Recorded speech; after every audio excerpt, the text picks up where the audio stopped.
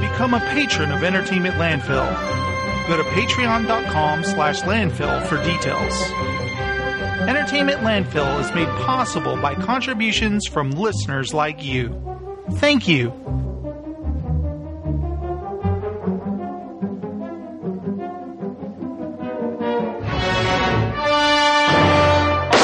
Goddamn Christmas!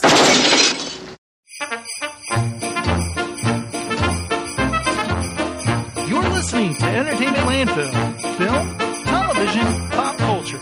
It's where you find it.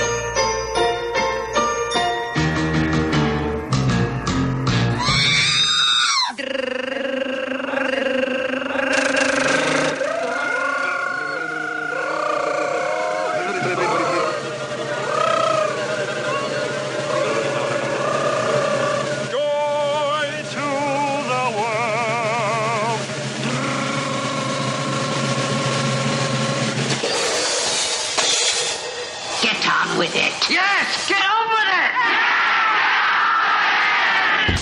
Yeah! Woohoo! Yes! Boom goes the dynamite! Hello, everyone. Welcome to the show. Thank you very much. Thank you. Hey, everyone. It's time for Entertainment Landfill. And it's Christmas time, so Merry Christmas. Happy holidays and all that jazz. We're here for Entertainment Landfill. Okay. Let me diet down. Take it down. I am the J-Strom, your host. Welcome to the show. And I am not here by myself. I also have Steven the Pop Culture Zealot. Hey, what's happening? Hello, Steven. Hello. We also have here Mulberry Bill, the Mulberry Historian. Hello. Hello, Bill. Hey, guys, this is great, isn't it? We're back. And we're ready to do a live show and talk about, oh my God, we're going to talk about Star Wars. I mean, for Christ's sakes. It's pretty crazy, right? Crazy. Yes. Bill, how's that brand new headset doing for you? It's a little tight on my head, honestly, but you sound great. Yeah, they didn't have any of the Sennheiser, which I normally buy, so I bought a Razer Kraken Pro. Nice. The Kraken. The Kraken. You know, if it has the word Kraken in it, it's good. Well, I unleashed it, so we're going to give it a shot. The Kraken. Oh, not with a toilet. Goddamn, dude. Hopefully there's not a toilet flush with that. But guys, Christmas is like days away. The money that went onto my Best Buy card is the toilet flush. Yeah, the money down the drain. But seriously, guys, can you believe? I know it's a cliche to say it every year, but seriously, what the hell happened? It's already Christmas time. Over. That's crazy, man. And, yeah. You know what's funny is I listened just yesterday during the day. We'll get to Star Wars Awakens later on. We're going to keep teasing it, Bill, until we finally talk about it. Keep the listeners involved and hopefully get the yawns out of the way, Bill. Sorry. You tired there, buddy? Just a little bit tired. And it's funny, today was the first day I got to actually sleep in. I slept in till 9 a.m. Nice. So, yeah. 9. So I was like, hey, I can't read the internet. I don't want to be spoiled on anything. It'll make me so mad. I just can't do it. So I had to go dark, as they say. Did you really go dark? Yeah, pretty much. I mean, I would check into Facebook, but literally like this. If I saw the word Star Wars Force Awakens, I would just go, screw it, close it. I hid so much shit on Facebook. It's not even funny. Someone would go, well, I saw Star, and I go, hide. I just do everything. I don't want to see it. Any kind of picture of Star Wars, nothing. Screw it. Somebody's going to let something slip, and it's going to make me so mad. And I was like, I'm going to listen to our Sale of Star Wars Part 2. That was where Bill and I talked about the sale of Star Wars. It was right after J.J. Abrams was announced as the director, and we were speculating things. And it was hilarious hearing the speculation, of course, because speculation is speculation. We don't really know shit, right? Nothing at all. But the funniest thing is I don't know if that was a year from now or a year and a half or 2 years. I got to look, but I go, Bill, the movie comes out on December 18th, 2015. That's like forever from now. It's never going to get here. And I look down, I go, dude, it's December 18th, 2015 today. Holy shit. I was like getting so excited. And my excitement, I kept trying to stay calm. And what really helped keep the Star Wars mania down was the fact that there was the Mystery Science Theater Kickstarter, which I became obsessed with, checking the totals every day, waiting for updates, getting really excited about that. And it kind of like, I knew Star Wars was next week, but it was keeping my enthusiasm. My attention. Yeah, it was a wonderful diversion for 30 days. It was, because as soon as it ended, I was like, holy shit, Star Wars comes out next week. Just like immediately just shifts over. But that Mystery Science Theater Kickstarter was awesome to see. Yeah, it was fantastic. I was blown away by how well they did. Yeah, and it was textbook the way they ran that thing, where just when it would start to die down and you would see the totals wouldn't go up It was much. like 2 weeks ago when it was dead and it kind of stalled Yeah. at like 2 mil. And then all of a sudden, Joel's like, hey, we're going to have Patton Oswalt on the show. And all of a sudden it starts, and then it dies down again. And we're also, he would just like Gonna have- throw in little things that would keep, everybody excited. It was really cool, I thought. And, then there was that disastrous telethon, which I watched the whole thing, but there was nothing but technical problems. I Did you kept know that, trying Bill? different feeds, I guess, and it would lock up or Yeah. you could. Yeah, there was a lot of You could hear- problems with it because I was actually baking cookies and trying to watch it, and it kept breaking up.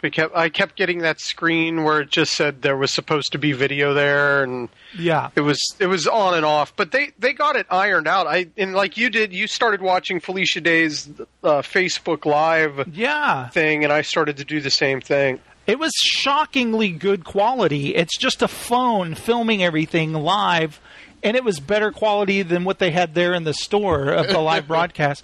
And Joel was like, wow, you got the whole studio right here. We should have just done this. Like, they could have done it on that one Twitter thing. What's it called? Periscope. Yeah, You know- Periscope. You guys know what drives me nuts about Periscope, right? What, the hearts? It's all vertical video. No, they changed it. You Oh, they can now did? do horizontal also. Oh, okay, because you got to do Yeah. widescreen, but that vertical video shit drives me crazy. Yeah, for the first couple versions of it, it was just vertical. Whenever there's any news story about like men attacked by mountain lion in city street, it's always like vertical turns video their- or yeah, nobody hey, turns their watch camera. as this car lost control and crashed, making an incredible explosion. Vertical video doesn't. Yeah, get I all always the- love whenever they fit the vertical video into the wide frame and They blur like the kind of sides. fade it out a little bit. Yeah, they make the it sides. blurry. Yeah, but why can't anyone get it in their head to turn it frickin' sideways? I don't think people are used to. They don't. You know what? They don't think like It's a easier video to hold a file phone. or a They photographer. need to. I want phone makers or their camera, whoever does a camera, to do widescreen while holding it vertical. Just shoot it that way or something. I don't know, but anyway, Or lock it out so that the person can't record video unless the phone is horizontal. yeah, it's like will not work. That would be fantastic. Have you ever seen where somebody starts out vertical and then they turn it sideways Yeah. and it stays sideways? It's like, it's not how it works. You already I have a committed. friend who does video updates, and he holds the phone vertical but at an angle. So it's like this perpetual Dutch angle. It's like old Batman episodes. Yeah, it's so irritating. It's all right, we're doing it sideways. But yeah, so anyway, that was exciting. But Bill, I started getting kind of what would you call it? Not just nostalgic, but reminiscing about like the way you and I met was through our love of Star Wars, playing Star Wars Galaxies, for Christ's sakes. And Star Wars is like when it started getting closer, I started getting emotional about it. Oh, sure. I would find myself getting emotional about it. And even just watching the trailers, up to the point, even the moment Lucasfilm appeared on the screen and the lights went down, I started tearing up. And Like, I did not think I was going to do anything, but all of a sudden I go, woo! I was like, where did that come from? I'm really excited. my woo was a delayed reaction until we got to the base and you see, I think it was Admiral Akbar. and I went, yeah! And Natalie hit me like, what is wrong with you? Stephen and I joke that he looks great. It's really good. He's really taking care of himself. He has. Yes. He must have been taking a lot of salt baths. I think we made similar jokes. It's a trap! So, okay, anyway, we're going to get to The Force Awakens eventually, okay, Bill? But I'm just leading up to the film. I'm sorry. I just had to relate my my Unleashed. You saw the film on Thursday night.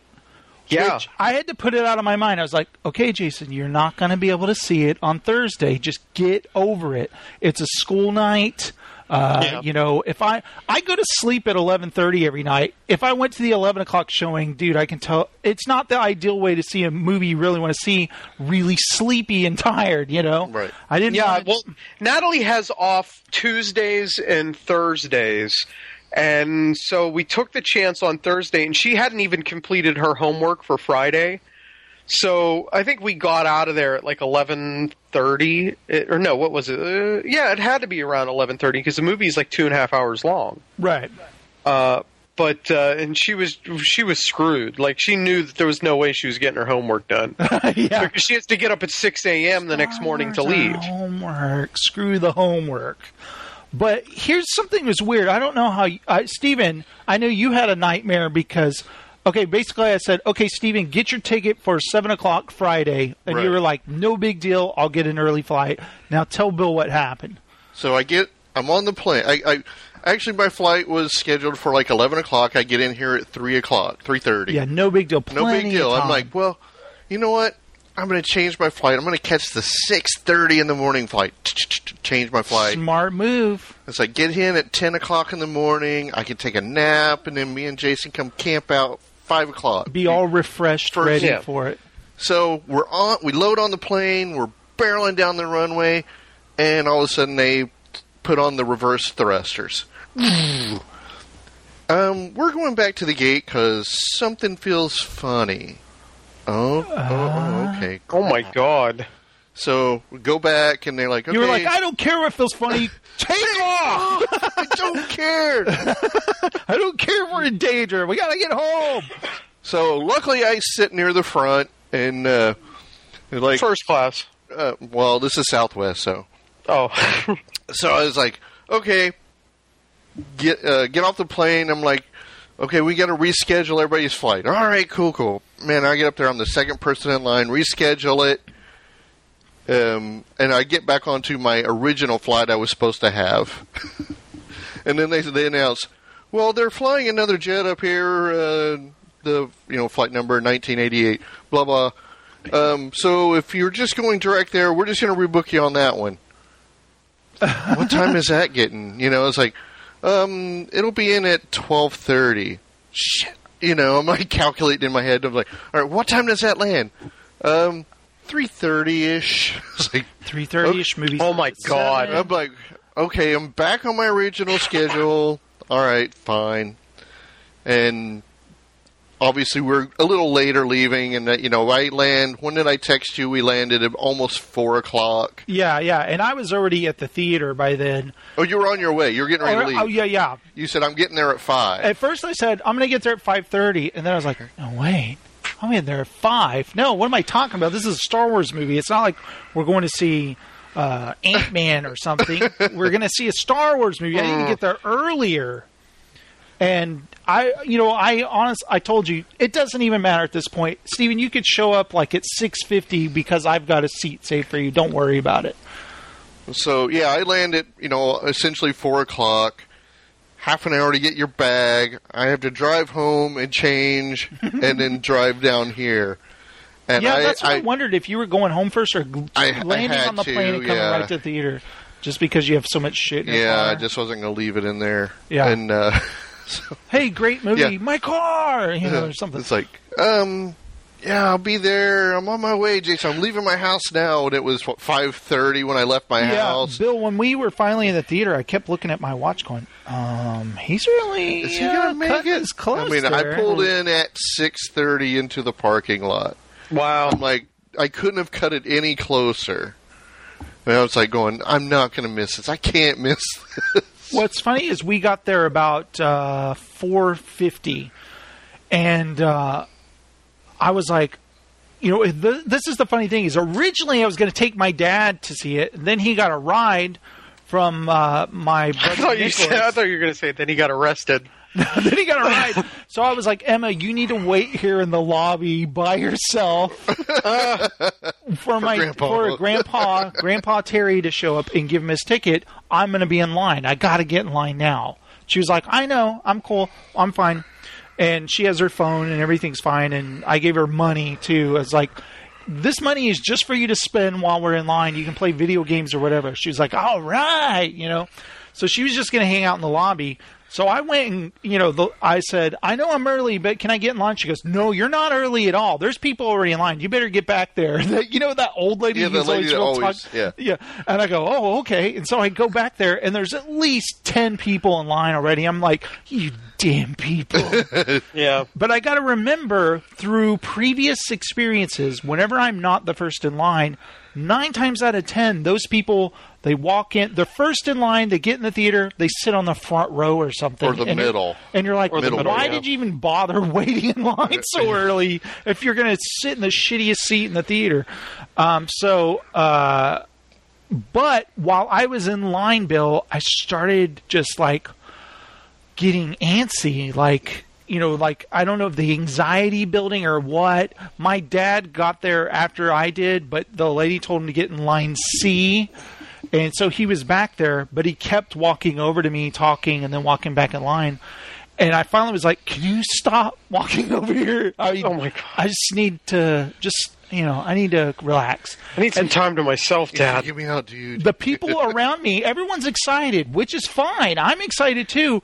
But their conversations, I felt like Pee-wee when he was in the Alamo, and the lady's talking about Adobe and the corn, and he just keeps rolling his eyes at everybody, asking the dumb questions. This is a real conversation where this guy goes, hey man, you know that Kylo Ren? I bet you $1 million Kylo Ren is Luke Skywalker. No. $1 million. When we were watching the movie, you just look at me, man. You're going to thank me. Kylo Ren is Luke Skywalker. And I'm like, God, that idiot, shut up. Why does he know it's Kylo Ren? I mean, where does he get Kilo? It's CeeLo. Bill, you said CeeLo Ren? Because he's used to buying kilos. And then the people behind me, they're like, Phantom Menace, what I really liked about it, and I was like, God, this is a conversation from 1999, they're rehashing. Yeah, when we were sitting in our seats, these hillbillies behind us kept talking about, that Han Solo, he's a scoundrel. He's not a good guy, but George Lucas wanted to make him a good guy, so they made Guido shoot first. I was just losing my shit. And then there was another guy who thought he was freaking Phil Spector talking about his music producing, and it was just painful. Oh, Jesus. They're talking about I got these monitors, they're the best monitors, but they're Yamahas, so they're not great, but they sound good enough. And I just I was going nuts. And even Natalie looked at me like, you're such a Virgo. You're always judging everyone around you. The only thing that helped me, Bill, they can't have an intelligent conversation. Don't have one. Yeah, the only thing that helped me was telling you about all the people that were annoying me. And I was just like, I was literally doing the breathe in, breathe out. Because, I was there in line. Heather wasn't there yet. Steven wasn't there yet. And I was just like, I kept saying this in my head over and over again. Top row center. Top row center. That's all that matters. Top row center. Were you going, is Steven going to make it at all? I was like, damn it, Steven. As long as I do not want to see this movie to the left or to the right of where I want to sit. I want to sit right in the spot I want. Mm-hmm. I'm going to see this movie top row center. And I was kind of losing it a little. I think I was going to say, here's the funniest thing though, Bill. He had his mantra going there. Here's what happens as you wait in line. All of a sudden, the 10 people in front of me, they're holding the line for 3 people in their family, 4 people in their family, 5 people. All of a sudden, there's this huge crowd in front of us, And Heather finally got there, and she's like, I thought you said there was only 10 people in front of us. I go, well, they kind of accumulated. And there was like, I'm going to say there's more like 25 people in front of us. And I was kind of like, top row center, top row center. So Heather's like, you take the left, I'll take the right. So they start letting us in. And here's the worst thing I hate. Everyone's sitting on the floor in front of you, and they're like, all right, everyone can go in. And everyone's like, oh, let me just stand up. And everyone's like, that's whenever you walk over them. Yeah, you just stampede over them. And there was this one older lady. She had her own chair. It's like, get away, you old bag. You know, she had her own chair? Yeah, she had it. Or they got a chair for her. I don't know. Like she brought, because she knew she'd be in line. Yeah. See, they don't do that here. They just let people in. The moment we got there, it was half full. Well, I was like, well, shit, I'm not sitting center like what I like. I like the center mass. Shut up, you old pig! So we ended up sitting like first row from the, like the front where it has the bars or the railing. So we ended up getting there just like to the left of center. Mm-hmm. It was still pretty good seats, but I was shocked that we were there 2 hours early, and you had like entire families. You had kids watching like Lego Star Wars on their phones. You had it was insane. I sort of expected it, but I didn't think that many people would be there. I sit right below the projector is where I sit in. This is so funny. We raced up there, and I'm running up one side, and Heather and Emma are running up the other, and we're like so we get to the center right at the same time. I'm like, we did it! And then Emma sits down in the seat I usually sit in, and I was like, Emma, can I sit there? She's like, well, no, I got here first. Oh my gosh. And I was like, okay. I was like, come on, you don't care where you sit, do you? She's like, no, I got this seat. I was like, seriously?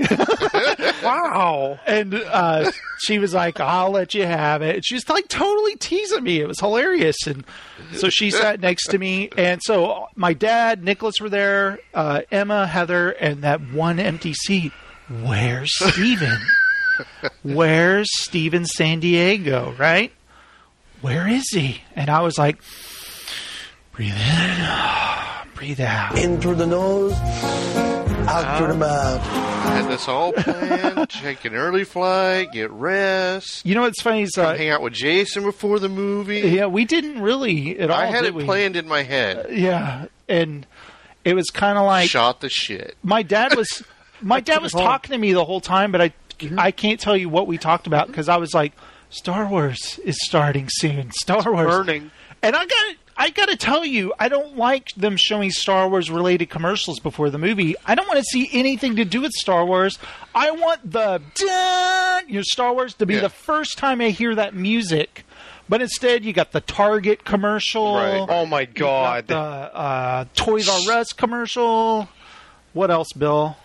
First Look. Do you have the First Look? Oh, yeah. They did First So that's one long commercial. Target commercial. What else was there? And they kept showing Star Wars stuff, even Star Wars Legos. And I was like, I know they want to make money and stuff, but I don't want to have to hear. I want the first time to be exposed to Star Wars this evening to be the movie, you know? Yeah, no, that's not going to happen. Yeah, no. They got to, hey, guys, as soon as you're out, run to Toys R Us, start buying shit, you know? And they're the most asinine commercials.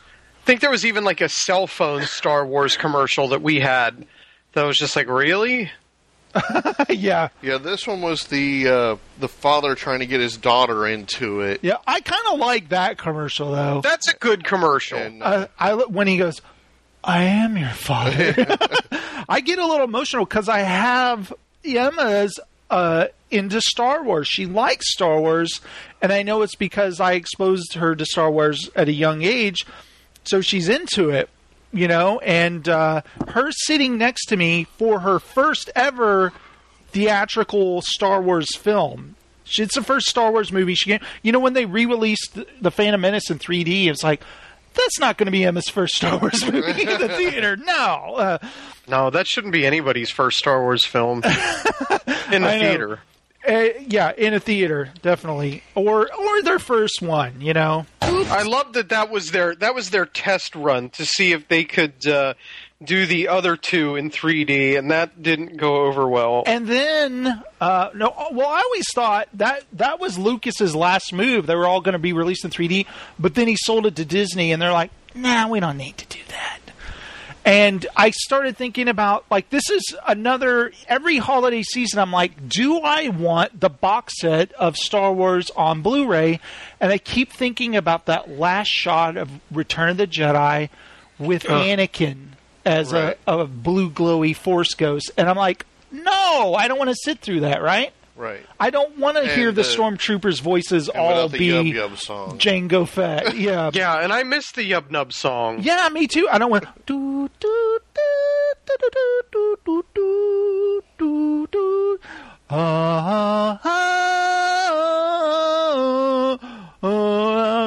You know, no New Age Star Wars shit.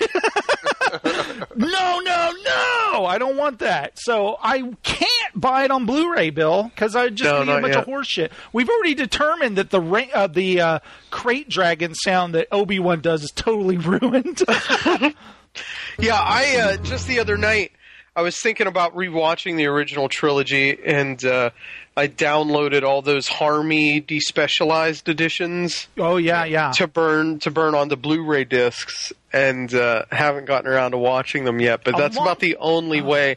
If I don't have my Laserdisc player hooked up, which that would look like shit. Bill, a long time ago, you copied your Blu-rays for me of the trilogy, and I watched them over and over again, and sure, they're not going to look great on a plasma probably blown up, but on my computer monitor they're going to look fine, right? I mean, pretty much. But I couldn't find them anywhere. Oh, I'll have to do it again. You know what? I'll burn these new Harmy despecialized editions for you. Oh, that would be awesome. Because I started thinking, you see a lot of people, they're like, hey, I'm watching all 6 movies before The Force Awakens. And I'm like, all 6? No. What do you need to watch all just 6 4, for? Yeah. I mean 3. Just watch the original trilogy. Yeah. What are the prequels going to do for you in this?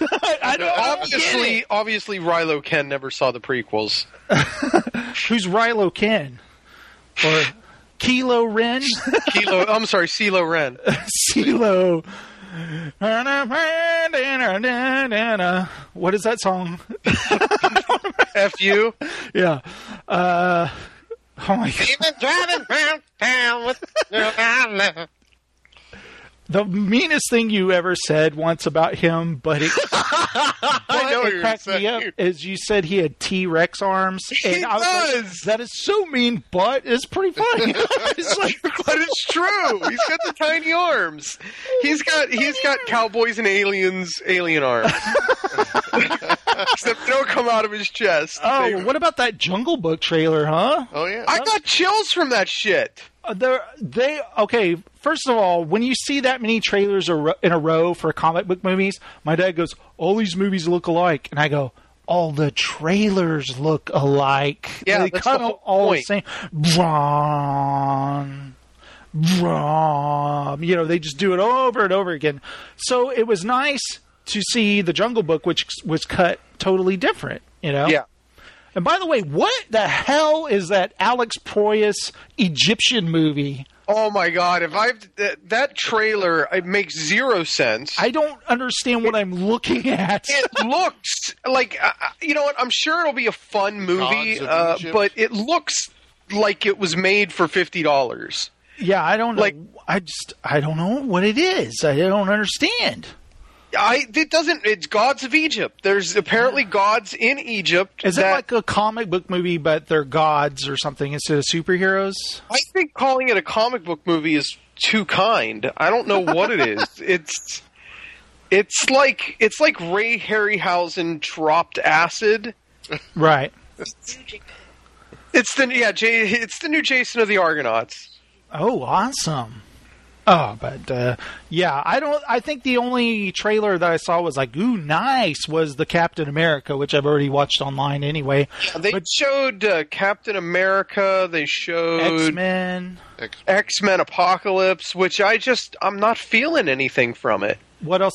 Batman, Superman. Again, another trailer I'm just not feeling anything from. The problem is, I've seen all the trailers on YouTube already. I just wanted Star Wars to start. Yeah. I was just like, I think the only trailer I hadn't seen already was The Jungle Book, and that was the only pleasant surprise. Yeah, I mean, I don't know if I'll see The Jungle Book, but it looked it looked neat. Good. It looked good. Well, it's like I told Natalie, Jon Favreau can do a good adventure film as long as it's not cowboys and aliens. You know what's funny is I was thinking about Star Wars also, like, what was it, Monday or Tuesday, when critics got to put the reviews out on Wednesday. So everyone's doing their, hey, read my Star Wars Force Awakens review. And, naturally, we do like to read reviews at times, but Star Wars, you're not going to read the review. No. First of all, it doesn't matter what they say because it's a Star Wars film and you're going to go see it anyway. There's zero point to even release it. Right. And I loved it. It was like spoiler-free Star Wars review. It's like, what are you going to say? It's good or it's bad? Yeah, like, no, I'm not reading any of your effing review, okay? But that was another reason I had to go, like, dark, because I got sick of seeing the reviews, and I don't want to, like, my dad goes, hey, I read this one review, and I go, no, stop. Shut up. I don't Shut care. up. I don't care. And he goes, no, but stop. Well, they just said it was, shut up! I'm telling you, shut your effing mouth! I don't care what they said. If there's the greatest movie ever made, I would want to know why they said it's the greatest movie. You're going to get in my head. Just let me see the movie. And I realized I kind of went a little insane this week, Steven. So I tried not to bother you. I did one text. I said, are you excited for Friday? And I left it at that. I said, yes. One word. Yeah. Yes, I am. But you know what? The funniest thing, when Star Wars was over, it was like, I can look at my phone again. It's safe. It's safe. Comes out of his cave. The most disappointing thing, I got to say, not about Star Wars or anything like that, is I was hoping we'd get a Rogue One trailer before the movie. That way it would be like, holy shit, another Star Wars movie's coming out. You know what I mean? Did they finish principal photography on that, or is that still going? I believe so. They're doing effects and stuff, I believe, now. I know there's enough. There might be enough for footage, but just the idea that we're not going to have to wait 2 years for another Star Wars movie, are we? We're going to have to wait a year. Oh my God! It's like the two idiots after I went the next morning at 8 a.m. when Natalie went to school, and there were these two guys. What was that cough, like, on purpose? No. I'm sure it was a little bit on purpose. Just clearing my throat. He said, "Was that cough on purpose?" Rude. Rude. So I go, and then after the movie, these two guys go, man, they end it like that. They better have another movie.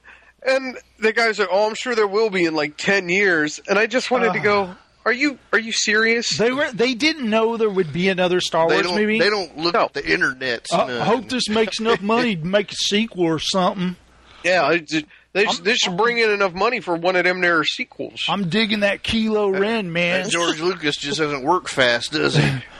Hey, man, where's my $1 million? What are you talking about? You bet me $1 million, Luke, with Kylo Ren. Oh, shit, man, I don't have that kind of money. For those guys after the movie and been like, pay up, sucker.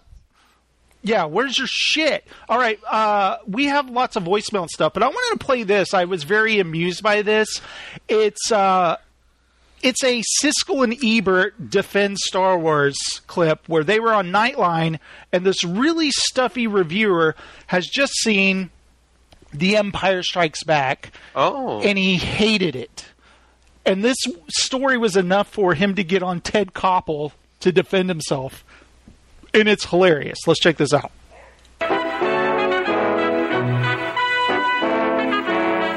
Joining us now live from our New York studios is John Simon, film critic for the National Review and drama critic for New York Magazine.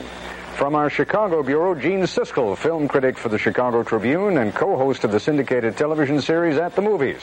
And Roger Ebert, co-host of At the Movies and film critic for the Chicago Sun-Times. Mr. Simon, you described The Empire Strikes Back, the second in this trilogy, as malodorous offal, and I understand you're also well able to keep your enthusiasm in check for the third in the trilogy. Why so unkind? Well, I think the raves for the early Star Wars have been so violent and so extravagant that I feel one cannot afford to mince one's words if one dislikes these things. You certainly did not do that. But why do you feel they are so bad? I feel they're so bad because they're completely dehumanizing. Obviously, let's face it, they are for children or for childish adults. They're not for adult mentalities, which unfortunately means that they're not for a lot of my fellow critics who also lack adult mentalities. But anyway, where's this guy's grave? I'm going to throw tomatoes at it. And they're brutalizing children. They're stultifying children. They're making children dumber than they need to be. A great work for children, like Huck Finn, for example, tells a child something about reality, about people, about I think life, this guy's a member of NAMBLA. These films try to keep children, stupid children, forever. And that, I think, is wrong. He's obsessed with Siskel, children. Roger Ebert, if you would like to remove the dagger from between your ribs and strike back, have at it. I totally disagree with Mr. Simon. I don't know what he did as a child, but I spent a lot of my Saturday matinees watching science fiction movies and serials and having a great time of being stimulated and having my imagination stimulated and having all sorts of visions take place in my mind that helped me to become an adult and to still say young at heart. And I would say not that I'm childlike, but that he is old at heart. Yeah, I think that Mr. Simon ought to do what I did over the weekend. I went to a regular movie theater in a shopping center in Michigan City, Indiana, and I sat amid all the kids. There was one tall head and a lot of small heads. Were they dumber than they needed to be? No, they weren't dumber, to quote that interesting phrase. They were ecstatic. They were enjoying it, and they were rooting. They were asking each other who's who. They were getting all involved. They were rooting for the right guys and booing the bad guys. I thought it was a lot of fun. I feel badly, honestly. I feel badly that this other critic, John Simon, didn't have a good time at these pictures. That's too bad for him. All right, while it would probably be more fun to have you sling mud at one another, all three of you, let's talk about the movie nevertheless. Is it a great film? I mean, it's clearly great technology, and it does wonderful things with special effects, but in terms of the normal standards by which we judge movies, is this a great film? John Simon, clearly you say no, but why? Well, first of all, special effects are like the tail of the dog, which should not wag the whole animal. When you have a film that's 90% special, and that's a kindly estimate, 90% special effects, you might just as well be watching a animated cartoon, because finally all those special effects begin to look totally unreal. You're looking for something that looks like flesh and blood there. You have three lousy actors in the main roles who don't contribute much flesh and blood. You have ghastly dialogue, terrible plotting, miserable characterization, which also do not contribute flesh and blood. So what you're left with is something that Walt Disney could have done just as well with a drawing board and pencils and colors. All right, Roger Ebert, beyond the undeniable fact that it's clearly perceived as entertainment by a great many people, how would you argue that it's a great movie? These are the sorts of movies that Disney people should be making and the kinds of movies that Disney made 20, 30 years ago. I think all movies are special effects. Movies are not real. They're two-dimensional. A film goes through the camera, the projector throws the light on the screen, and that makes a special effect. It's a dream. It's an imagination. As to whether this film is good or not, it excited me. It made me laugh. It made me thrilled. And that's what a movie like this is for. I also enjoy films by Ingmar Bergman and people like that. I share that taste with Mr. Simon. But I think, in my own movie-going taste to be broad enough to also understand why a bunch of people might want to get together and see a Star Wars movie and enjoy it. Gene Siskel, is it not possible to separate these two and to say, yes, there's such a thing as great entertainment, but it's not a great movie? Let's not pretend it is. Well, you can say what its aspirations are. I don't think that a film should be rewarded for aiming low and hitting that mark, which sometimes in film criticism you do get that. The sort of junk movie is campy fun. I don't think this is campy fun. I think this is well-made fun.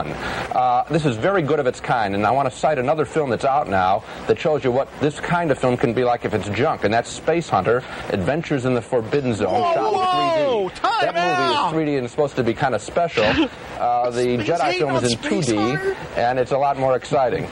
Just seeing those pictures back to back as I did over the last week, one clearly is better of its kind. I think Jedi is very good of its kind. What do kids have these days? For entertainment. They have the Black Stallion picture, which I know we both liked. I don't know if Mr. Simon did. And you have the Star Wars films. Mr. And Simon that's about loves it, not Space much Hunter. more. This is very good of its kind. Mr. Simon, have you ever sunk as low as Space Hunter?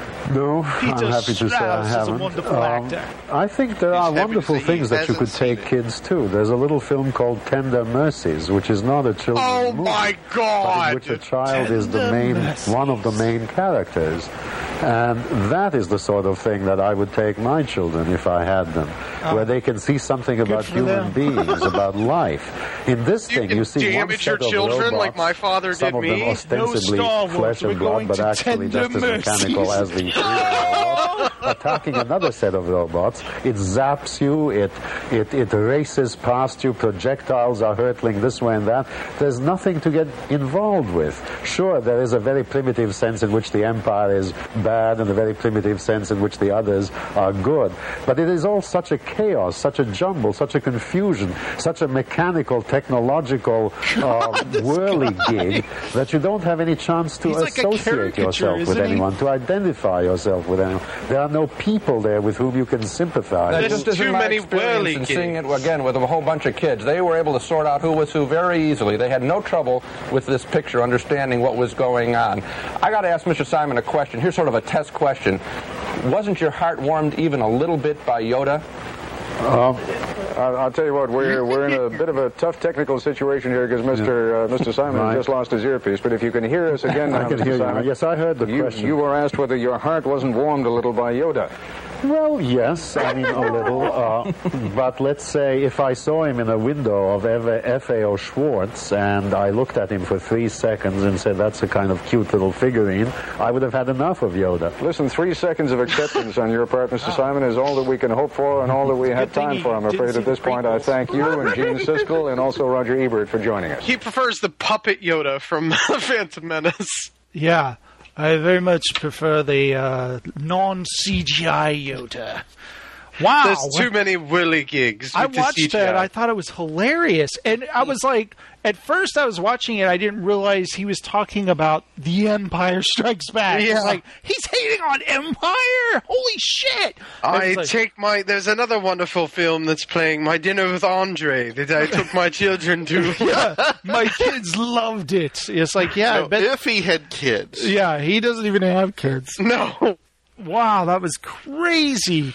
I loved it. I thought it was so entertaining. I miss Roger Ebert and Gene Siskel. They were so great. And at that point, they were together. They were tag teaming this guy, and they never attacked him. They just said, come on, people. I rented a cinema and took all of my children to Last Tango in Paris. It's like, that doesn't seem appropriate. I saw this hilarious post here, which would make me lose my mind. Star Wars fans lose their minds when theater projector breaks. Oh, was that at the ArcLight in Los Angeles? Yes. Oh my God! It says a projector broke down at Hollywood's ArcLight Cinemas late Thursday night, midway through a screening of The Force Awakens. To make matters worse, it then skipped to a later part of the movie. No! Multiple videos posted online Friday show the theater goers seriously freaking out. And someone yelled, "No, this is so effed up!" The theater staff members are seen desperately trying to solve the problem. I would just get up and walk out and go, okay, next showing, give me my money back, or change theaters. I don't know. I probably would have just lost my shit. There would have been a riot. I would have torn the seats out of the floor and thrown it through the projector's window. There was one point in the middle of the movie where Emma she dropped her 3D glasses on the floor, and she was trying desperately to find them on the floor and I'm trying not to be distracted by her and look at the movie. And I was reaching down with my right hand. I'm like, I really don't want to put my hand on this floor. But luckily she found them pretty quick. But luckily there was nothing like the projector breaking. You know what I mean? Yeah, it was like the time that I went to see Dumb and Dumber and the film burnt right through. It was the worst experience of my life. The only time that honestly ever happened to me, and I think I talked about this a long time ago, was Lethal Weapon. The first time I saw it, it did that, and it all melted on screen. Everyone was like, boo! Start the movie! And then we realized it's never coming back on. Yeah, it's not coming back. It's not coming back. And all of a sudden, everyone started filing out of the theater, and they were handing out, vouchers. And I remember like, dang, we got to go to another theater. Can we go to another theater and see it? And he goes, it's too late. We're just going to go home. I was like, no! Can you imagine that? And it's not like we're going the next night. We're going next week to try to see it again. Oh, man, that's torture. I can only imagine, finally, like the way I felt Friday and then something happening where you couldn't watch it. But you know how heartbroken I'd have been if the plane had been delayed another hour. There'd been some weather. I know. I'd have been freaking out on the plane. I was like, Steven, we'll go see it at midnight. Don't worry, I'm going with you. We gotta land. I thought it was incredible that they. I think they actually added showings to the point where it was showing at like 1:15 a.m., 4 a.m. Like it was playing 24 hours. Yeah, I almost went today, Jason. I came real close to going. Oh, I want to see it again. I asked Heather and Emma, do you guys want to see it again? Yes! When are we going to see it? We'll try to fit in next week. I was like, I meant like right now. I meant like in 5 minutes. Like a week ago now, but... yeah, I will see it again. I'm going to see it in XD and 3D. And, man. Oh, I wish I could see it in a D-Box theater. Oh, because I've heard that it's pretty freaking amazing. Oh, I bet. In the D-Box, especially during the dogfights. I was very pleased with the presentation at the XD, but I felt like I would crank it just like a quarter of a volume up more. You know what I mean? Like I could use it just a little bit louder, Yeah, we went to the XD theater there's two of them around. There's one in Polaris, which is like an hour and 30 minutes away, and then there's one in this podunk country town called Lancaster, which makes zero sense that there's an XD theater in there, but that's where we went. And I felt like the sound could have been louder. Like, whenever they do that opening with the bursting crystals, it wasn't loud enough. Like, it should have, shaken the whole theater and actually hurt, and it didn't. Actually, ours was as loud as it always is. It seemed like that little demo with the crystals and stuff, it's Emma always usually covers her ears. Yeah, Emma always does. It's just too loud for her, and I'm like, yeah, perfect.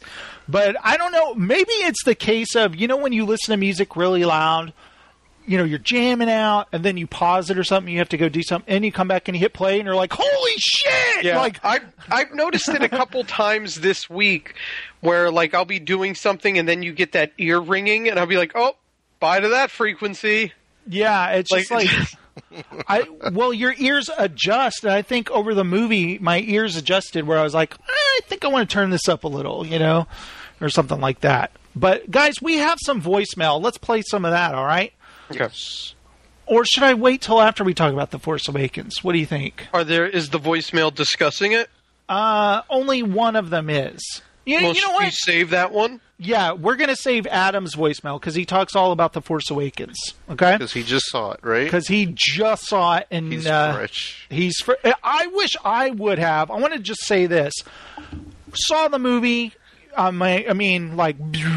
You're just buzzing still. Buzzing. Yeah. First thing I do is I start reading Twitter this morning, and buzz killers everywhere, just bringing me down, and I'm like, I don't need this shit. I saw a lot of those, and I just started. It got to the point where I was just like, really?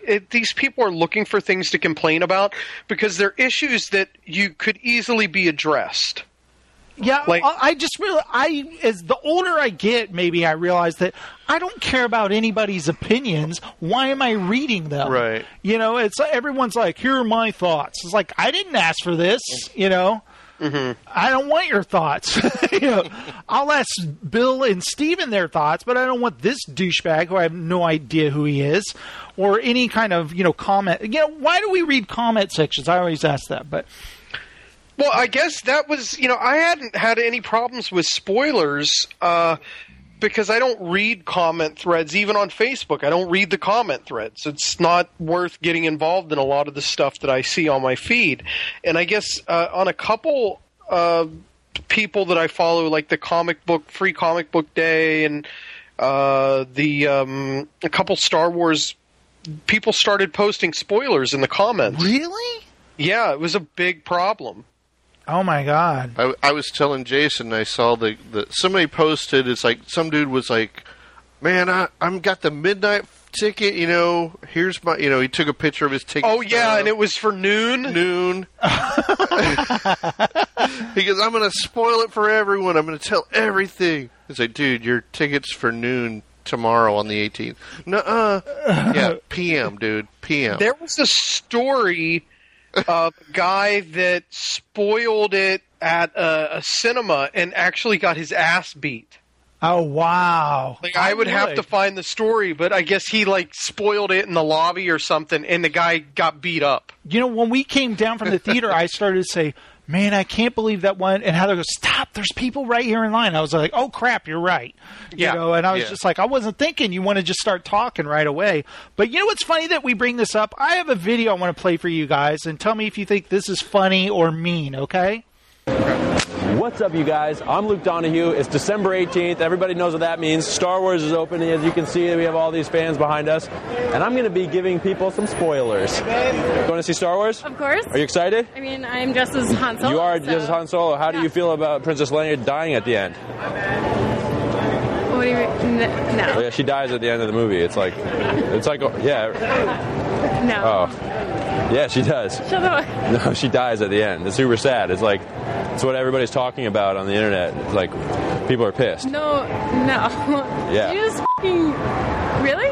What? All right, you guys, so thanks for watching. So have you guys seen the movie yet? No, we're my first time. Nice. I saw it this morning. It's super good.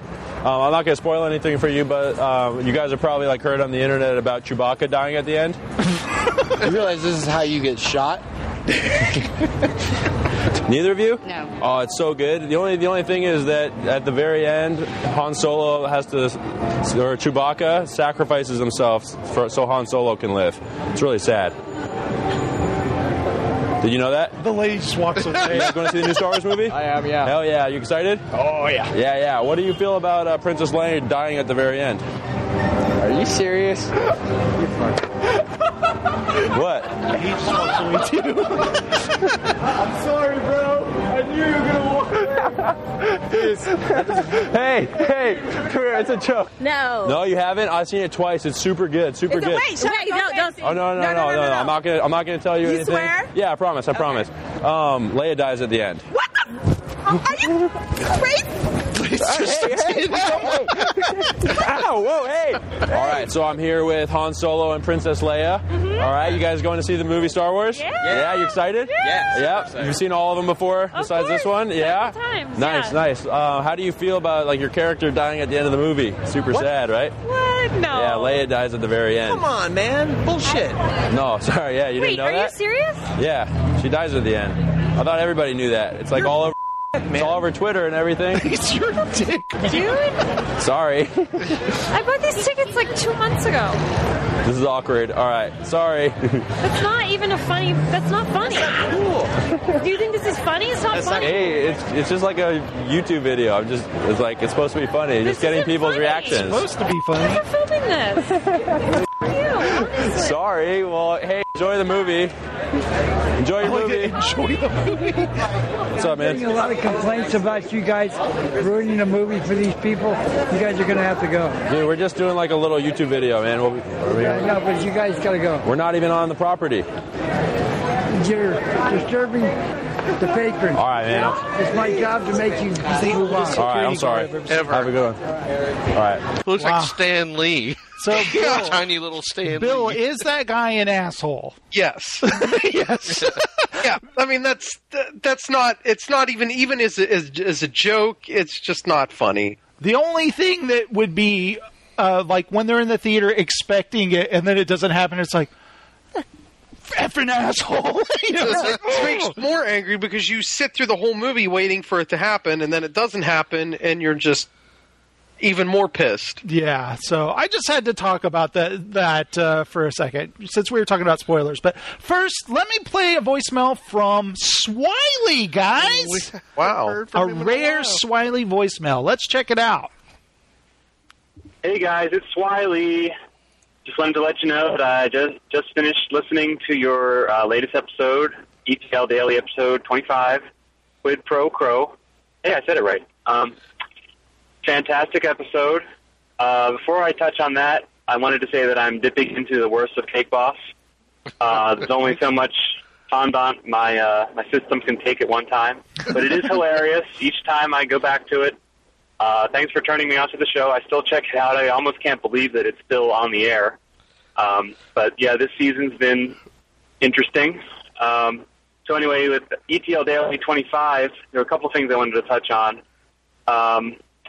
I think the biggest one is just your stories of awkward family gathering stuff. It was the pre-Thanksgiving episode, and you were talking about the family dynamics and how the shit-talking goes down. And I guess I'm kind of fortunate that not too much of that happens in my family or my in-laws' families.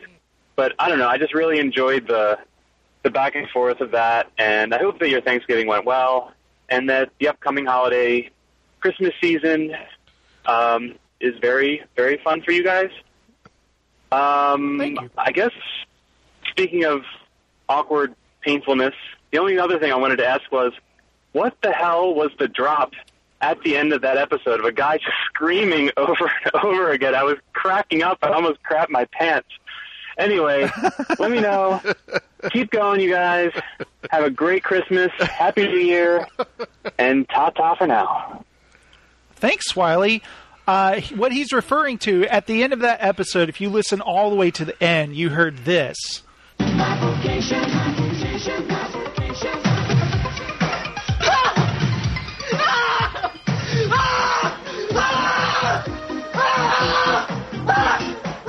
I think Bill knows exactly what this is. Yeah, I reenacted that multiple times. That, of course, is what, guys? Real Genius. Yeah, the Real Genius during the study montage. Study for the finals. Which, you gotta love that 80s music, by the way. I don't even want to hear the word finals. I just don't want to hear it. The fact that I have to go through it for a year and a half get more. To hang out I don't with me want because to. he was studying for finals. Oh, yeah, you were in Ohio for one night, weren't you? Yeah. What were you there for? Yeah, he was here, and I was studying for finals, and I knew that Sleater Kinney was playing at the Newport because we were there, like, I don't know what, babe, like 2 weeks before to see your friend Lauren. She was playing with a band there. It's a great venue. Plus, you can pick. Did you get any Mikey's Late Night Slice while you were there, Stephen? No. Because that's all you can smell in the Newport is pizza. Because there's this pizza place that has a location in there. But yeah, Stephen was in Columbus, and I could not get away. And plus, Natalie was sick. Natalie was sick. I saw you text later that y'all went to the hospital. Yeah, we did go to the hospital. Oh my God. I was like, well, I guess he's not coming. Not even. Yeah, I was studying for finals in a hospital, in an emergency room. Medic. Wow, that's cool though that you were there. He did mention I went to what's that little place you told me to go to, the little market? Oh, the North Market, yeah. And I found a place just like that in Philadelphia. It was like a block from my hotel.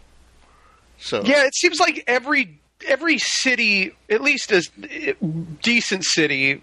You know, I wouldn't exactly call Columbus a decent city, but it's not terrible. Excuse me.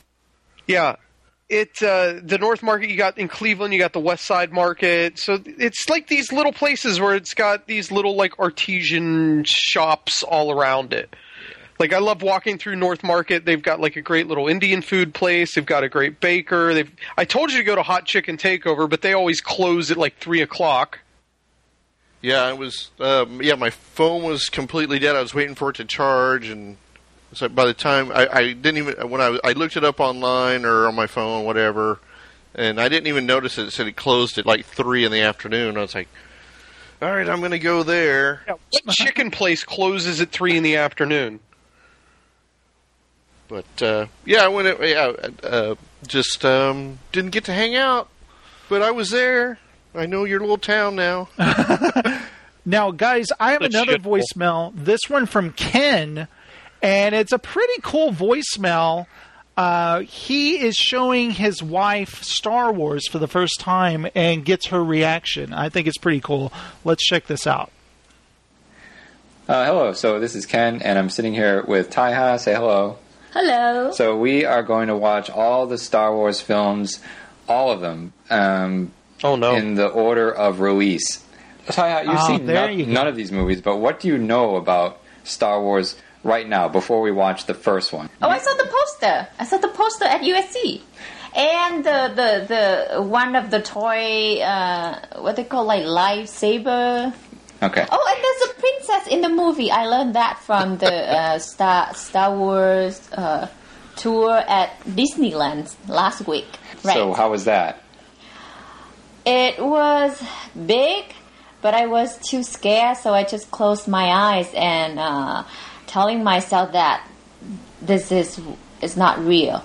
So you didn't see any of it? The actual film inside the Star Tours theme ride? I opened my, a couple of times, just have a look, but not much. Oh, okay, so you're really fresh to this. So if I told you the name Lando Calrissian, you have no idea who I'm talking about? No. Okay. Well, we're going to get going with this first movie, and then we'll talk about what she thought of Star Wars Episode 4. Okay, so we've just seen the end of Star Wars Episode 4, A New Hope. What'd you think, honey? I think it's interesting. I am surprised that I didn't fall asleep. Well, Luke seems to have a thing for the princess. Yeah, seems there's a things going on between them. Yeah. What do you think is going to happen with them? Promising. Maybe going to be, beginning of a love story. Oh, okay. I just realized that. Well, what did you just realize? I just realized that there were only 2 women in the movie. The princess and the Luke's uncle's wife. Yeah. Where are they? Where's the rest of them? The rest of the women. Yeah, are they all dead? I've never really thought of that. Maybe the Empire doesn't have women. So they can reproduce themselves. Yeah, they're all guys. Guys with guns. Yeah, that's interesting, don't you think? Well, I never thought of that. But okay, well, let's see if there are any more women in the next one. If there's any more women. Well, honey, we've just watched The Empire Strikes Back, and how do you feel? Well, I think it's getting more and more interesting now. I think I know why guys love the movie so much. But still, honey, there's only 1 woman in the entire movie. What's wrong with you guys? That's not true. And remember on the Hoth planet, you had the one woman sitting there giving commands to the ion cannon to say, ion cannon fire. That was a woman. Huge part, yeah. No, not really. No. Really, she's very powerful. Though. All right, well, until next time, for Return of the Jedi, Episode 6. Okay, we've just watched Episode 6, Return of the Jedi, and now we've seen all of the original trilogy. And honey, I just saw you yawning. What's your reaction to this movie? I really enjoy it. It's just getting better and better. Really? You think this one is better than Empire Strikes Back? Yeah, I think this is the best. Yeah. Oh, okay. What did you think was better about this one than the others?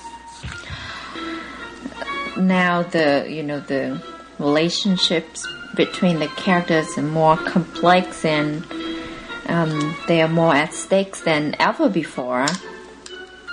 But I just assume that, it's science fiction and there's so many things we cannot explain logically. Well, okay, yeah, such as having a second Death Star that was seemingly built within a few months since the destruction of the previous one. Hey, come on, it wasn't It seemed like if they could finished just make these things so quickly, It was fully operational. Empire should have just built 2 of them They from the didn't- beginning. They had a few decks to do. Man, honey.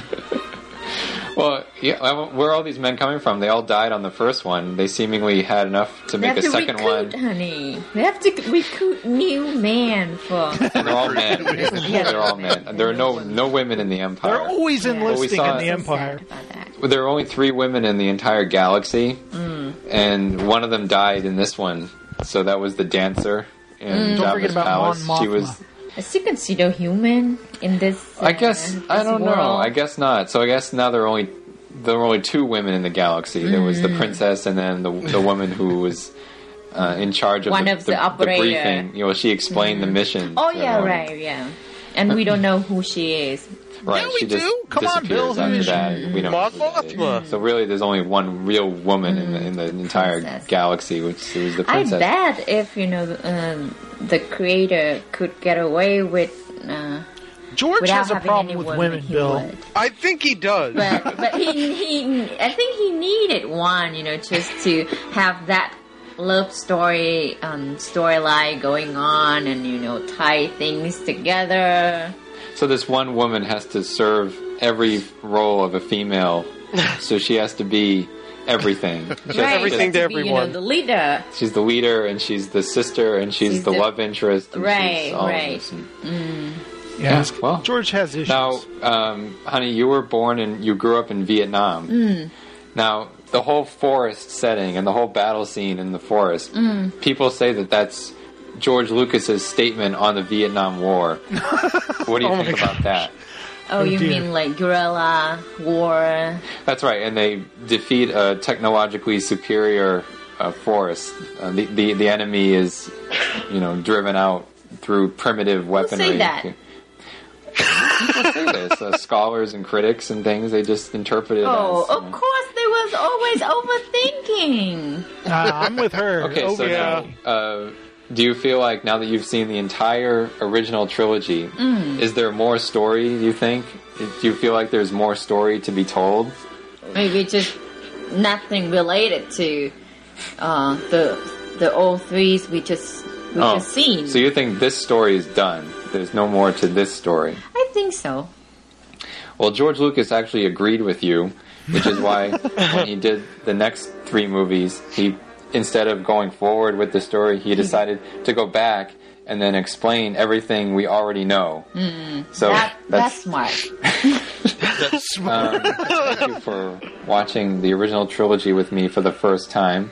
Thank you for showing me. And appreciate it. You didn't fall asleep once, but I did catch you yawning just now. So I don't know. Because I'm hungry. Okay. All right, let's get some dinner. So he promised me part 2 later on. So. Oh my god, that's brilliant. I can't wait. You know for a fact she will fall asleep during all 3 prequels. Multiple times. He probably wanted to do okay, we gotta watch... Get her excited. We gotta watch 3 more movies before they do the show tonight. And she's like, that's not happening. Yeah.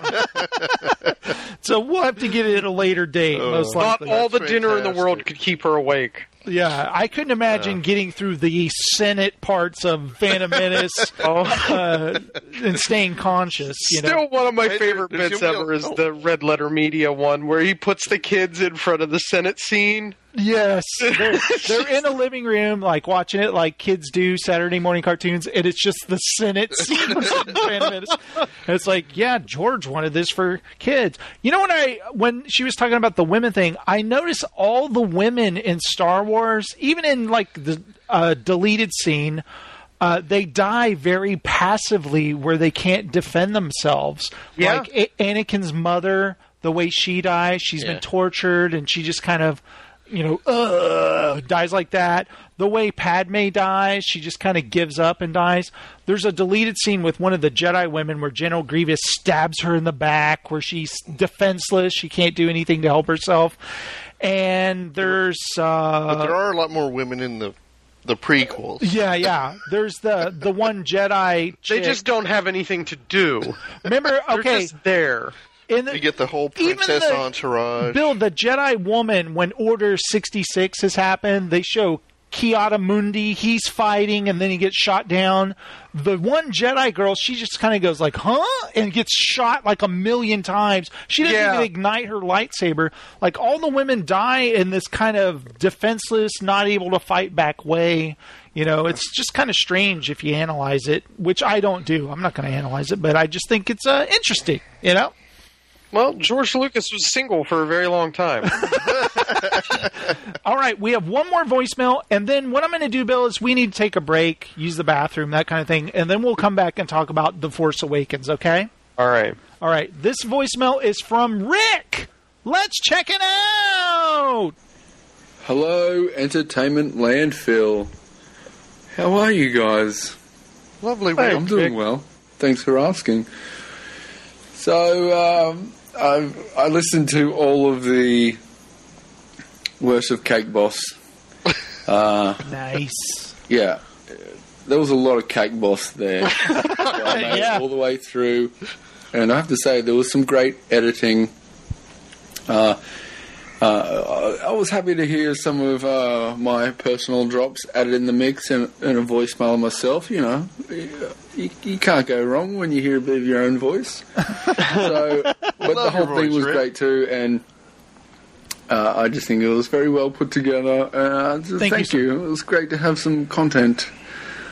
What I've been watching lately and playing lately, I'll get into.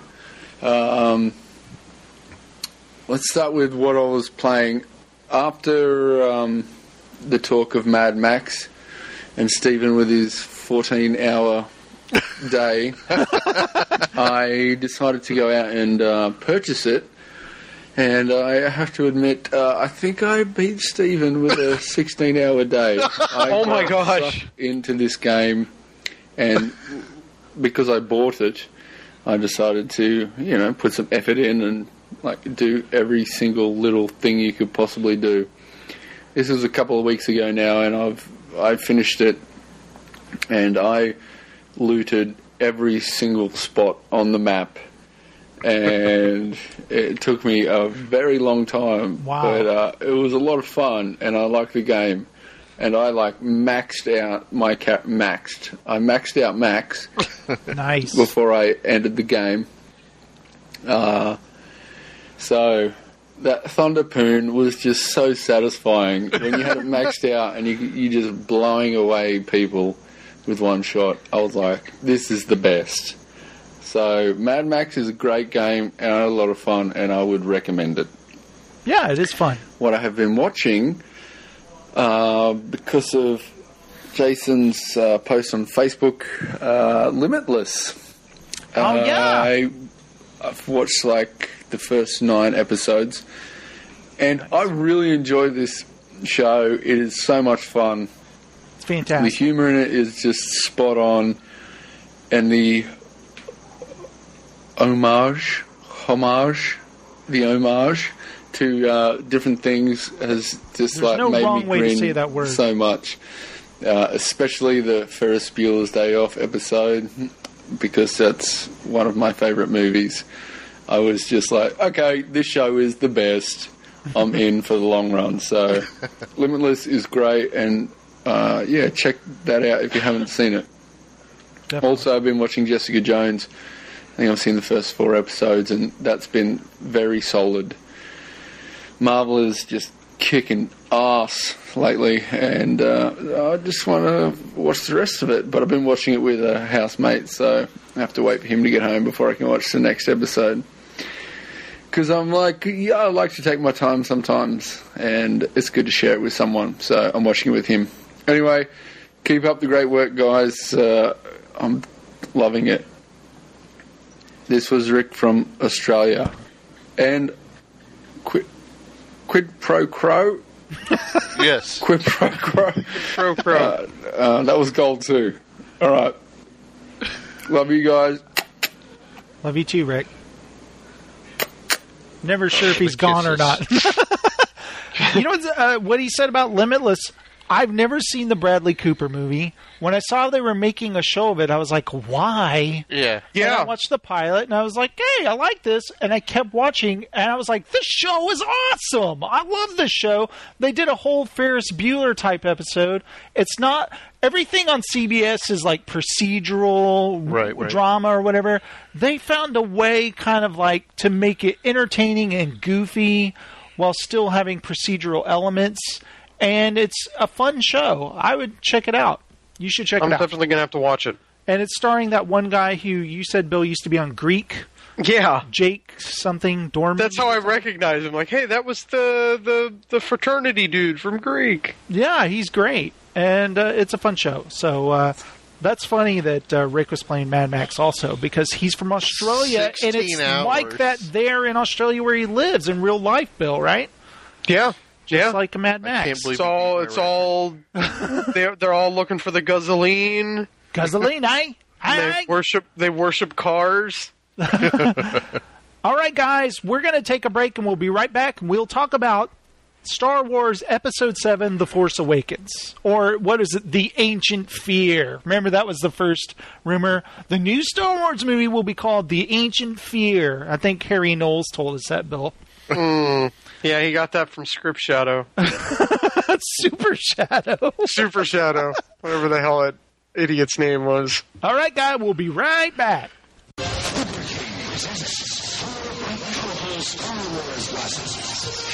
it's Luke Skywalker. It's a dream! Wow! Get your kids a different Star Wars glass each week. Buy a regular serving of Coke for 59 cents plus tax. Get Chewbacca. Get Darth Vader. R2-D2 and C-3PO. We can get all four. Star Wars glasses at Burger King until February 2nd. It's the new Star Wars lightsaber from Kenner. Inflation required, batteries not included. You can pretend you have powers when you switch on Kenner's Star Wars lightsaber. Ready to feel the Force? Yeah! Switch on your Star Wars lightsabers, close your eyes and go! I got it! Me too! Zap! You passed the test! The Force is with you! The Star Wars lightsaber, new from Kenner. Balloons not included. Star Wars. You and your children loved it. Now, the Earthlings at Kenner have asked my associate and me to present the Star Wars collection. Truly remarkable toys and games for your children. What are you so excited about now? My goodness, the Star Wars TIE Fighter and X-Wing Fighter. Now your children can relive our great space battles or collect our wonderful Star Wars companions with Kenner's Star Wars action figures. R2, it's a little you. Kenner's new radio-controlled R2-D2 anyone can command. The Star Wars land speeder that moves like it's floating. And here's Kenner's Death Star space station, 4 floors of action. A trash compactor, too. Listen, R2. That's the Star Wars electronic laser battle, a game of speed, reflex, and reaction. These and other toys and games in Kenner's Star Wars collection are sold separately. Batteries are not included. May the Force be with you and your children. In the not-so-distant future on a planet called Earth, it's Underoos. Star Wars Boba Fett is here. That means Darth Vader's always near. C-3PO is lots of style. And R2-D2 just makes me smile. Star Wars Underoos are here, yeah! Something out of sight in underwear. Oh, don't be so ridiculous, R2. Underoos are for Earthlings. Star Wars, The Empire Strikes Back. A great movie. Now a great video game. A movie which challenged your imagination. Now a video game where the challenge never ends. You saw Luke Skywalker battle the Imperial Walkers. Now bring the battle home. The Force was with Luke Skywalker. Will it be with you? Star Wars, The Empire Strikes Back video game. For your Atari and Sears video game systems from Parker Brothers. The ones to beat. Luke Skywalker handles his saber well, Ben Kenobi. You should know, Yoda. Yes, I've been the Jedi Master for 800 years. Yoda and other action figures be sold separately. Beep, beep, beep, beep, beep, beep. It's okay, R2-D2. I've got my laser pistol. Hold it, Luke. They're afraid of your snake, Yoda. You have nothing to fear. The Force Wars is all around us. Yoda and other action figures each sold separately. From Star Wars, The Empire Strikes Back collection. From Kenner. Star Wars, The Empire Strikes Back. And Burger King comes through again with our all-new Empire Strikes Back glasses. Collect a different glass for your family each week. Darth Vader, R2-D2 and C-3PO, Lando Calrissian, Luke Skywalker. Buy a regular-sized Coca-Cola at a special price and build your collection. All new, The Empire Strikes Back glasses. Only at Burger King. From Kenner's Star Wars collection, each sold separately. Large-sized Darth Vader with his lightsaber. Princess Leia, champion of the rebel cause, with her defender Luke Skywalker. You can swing him into action on his grappling hook. And load Chewbacca's laser crossbow. Star Wars large-size action figures. Up to 15 inches tall and ready for action. Large-size Darth Vader, Chewbacca, Luke Skywalker, Princess Leia, each sold separately from Kenner. R2-D2, hurry up. Hello, welcome to Burger Chef. We'd like a Star Wars poster, please. I knew it. Well, all you do is buy a large serving of Coca-Cola for 49 cents, and the poster's yours. R2, look, it's us.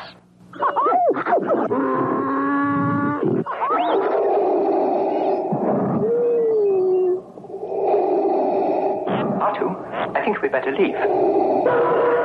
Collect all 4 Star Wars posters, only at Burger Chef.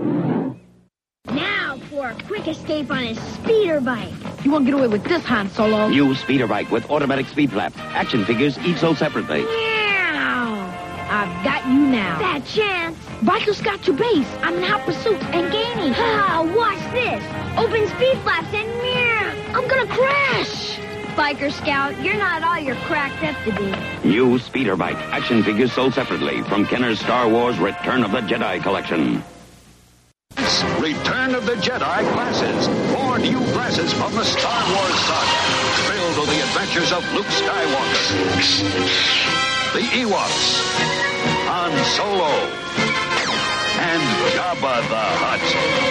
Buy a medium or large Coke, and a different glass is yours each week for a special price. Collect all 4. Return of the Jedi glasses, now appearing only at... Now, it's here. The excitement, the adventure of a new force at breakfast. We'll call them C-3POs. New C-3PO cereal from Kellogg's. Twin rings phase together. For 2 crunches in every 00. A delicious part of this nutritious breakfast. Now you can experience the taste of Kellogg's C-3POs.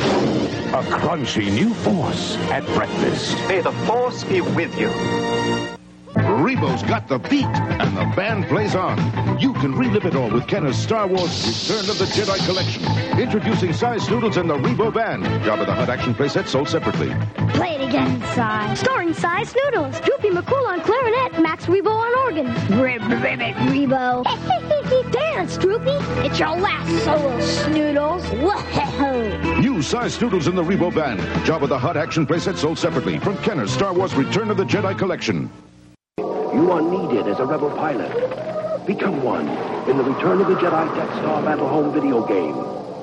Your mission, fly Millennium Falcon through enemy force field while battling TIE interceptors. Ultimately penetrate and destroy the Death Star before its completion. But beware, the Death Ray can stop you.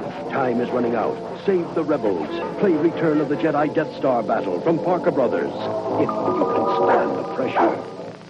Be careful! This place is crawling with biker scouts! Don't worry, they don't mess for us Ewoks! From Kenner's Star Wars Return of the Jedi collection, new Wicket W. Warwick and Princess Nisa each sold separately. Quiet, Nisa, here comes a biker scout!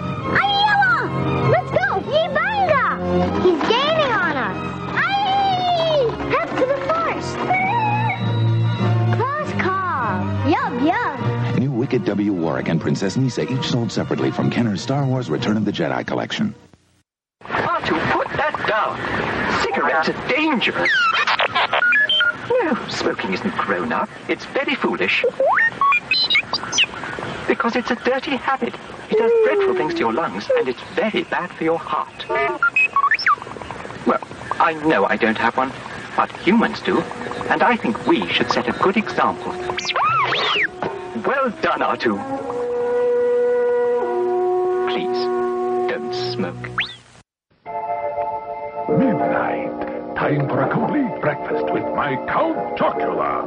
You can't count. It's time for my strawberry-flavored Frankenberry. Cuckoo. Star Wars stickers! They're here! Wow, I've got the spaceship. A collection of Star Wars stickers. One in specially marked boxes of these monster cereals. Star Wars stickers! Come with us now to the green moon of Endor, where the Ewoks are celebrating because Earth kids love their Ewok family hut. We can help the trap Luke Skywalker. Hurry, Ewoks! Let's take the wagon, Princess Misa. The Ewoks save the day! It's a galaxy of fun. The Ewok family hut comes with everything you see here. A Wicket the Ewok toy, new from Kenner. Luke Skywalker was just a farm boy until he received a mysterious Help message me, Obi-Wan Kenobi. You're my only hope. to rescue a beautiful princess I'm Luke Skywalker. I'm here to rescue you. Too little short for a stormtrooper. and defend the forces of freedom against the Death Star. Here they come. The winner of 7 Academy Awards, the legendary Star Wars.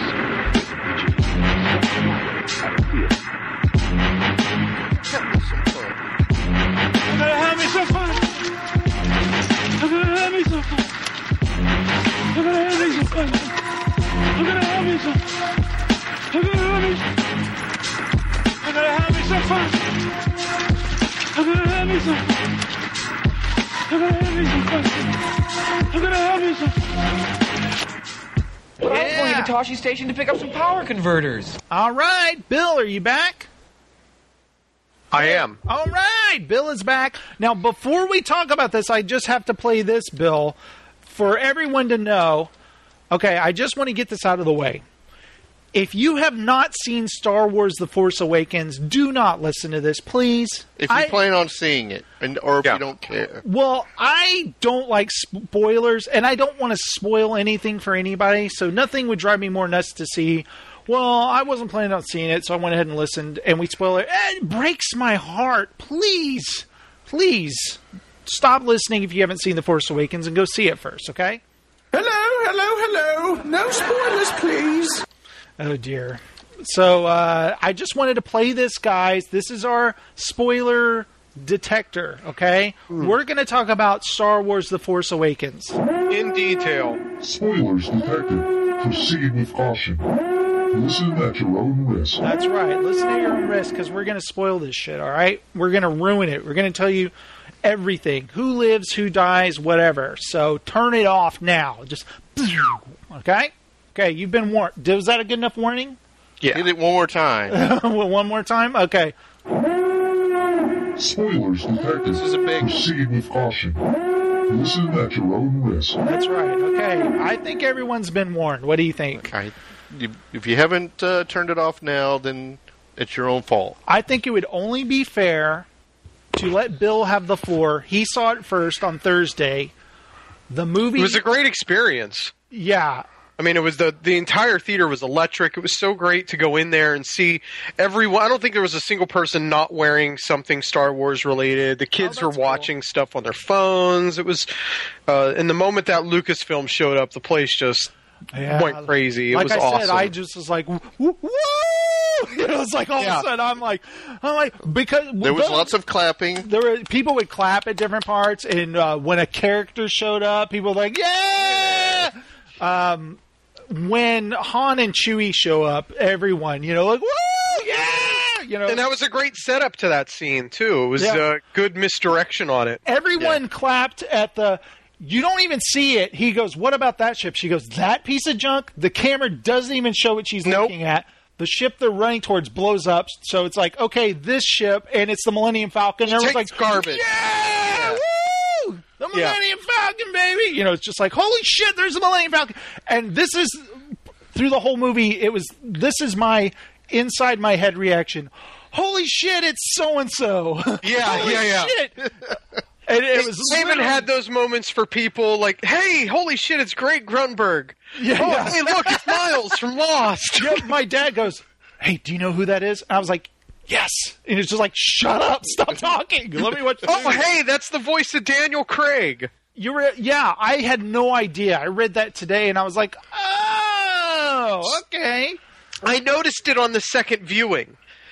Like, because there was something about it, because I guess maybe I was calmed down, I was paying closer attention to all the little things, like the moment when Finn is digging through the bins on the Millennium Falcon and he picks up the training droid. Yeah. And I was like, oh, hey! And then, it's just little things like that I started to notice. Yeah. Okay. I just want to say, Bill, when the movie starts, I immediately was getting an Empire Strikes Back vibe.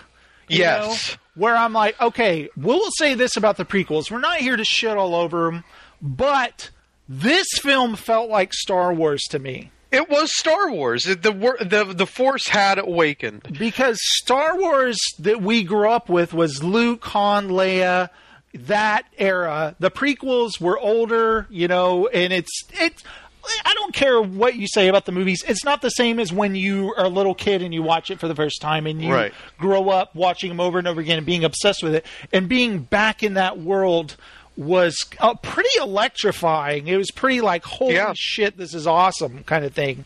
From the very moment. I mean, it's just even the crawl was fantastic. I just loved the throw, the first line, Luke Skywalker has vanished. Yeah, I'm not kidding. My mouth was agape for the first, 20 minutes of the movie. It's just like wide open. Like, Luke Skywalker has vanished. It's kind of like, holy shit, where is he? I don't know that I could wrap my head around it at first. It took a bit. Yeah, like, I had this happened several times where I was like, holy shit, I'm watching Star Wars. I had that. That's what I need to see it again. I think I was still at a loss that we were in there. Yeah, we're watching Star Wars right now. Is this really happening? Steven, we're watching Star Wars. Yeah, I know. But even that opening scene was just, it was like, holy shit. Just the stormtroopers and the meeting Poe Dameron and Max von Sydow's character, who I don't believe is ever referred to by name. Yeah, who is he? I was like, is that Kanan Jarrus? Is that Wedge Antilles? Who is this guy? Because they're much older now. He's much older, and I was getting a Jedi vibe from him, like a very Obi-Wan Kenobi vibe. He's Force sensitive. I definitely know. And automatically right away, BB-8 is awesome. You fall in love with the little guy immediately. There are so many BB-8 moments that just brought me so much joy, from the moment that JJ holds that shot of him looking down to Rey, and then to Finn, Rey to Finn, Rey to Finn, Rey to Finn. Yeah. I was just like, oh my god, it imbued so much life into this. And then when Finn gives him the thumbs up and he pops out with the flame, like, it could have been kids could see it as a thumbs up and adults saw it as a FU. Kind of. It was brilliant. I saw a little thumbs up Bic lighter kind of thing. It was awesome. And even when, like, he's trying to wake up R2 and he's going blink, blink, like banging his head on. Yeah. He was just a great little character. Like, immediately you love him. Yeah. And you can see that Poe Dameron loves him too, Yeah. Loves the poor little guy. And I loved also that there's some hidden secret thing that he puts in a droid, and then the droid has to escape, and they're after it. Because, it echoes A New Hope, and I think that's awesome. I think that was the biggest benefit to the film, in that it celebrated what made the original Star Wars successful. Right. But it also it laid out that vibe that, although this is familiar, this is new. This is something completely off the reservation. Right. If you remember in A New Hope, we know nothing of the government that runs the galaxy, nor do we need to. It can be mentioned, he's disbanded the Emperor or whatever. He's disbanded the Senate or whatever.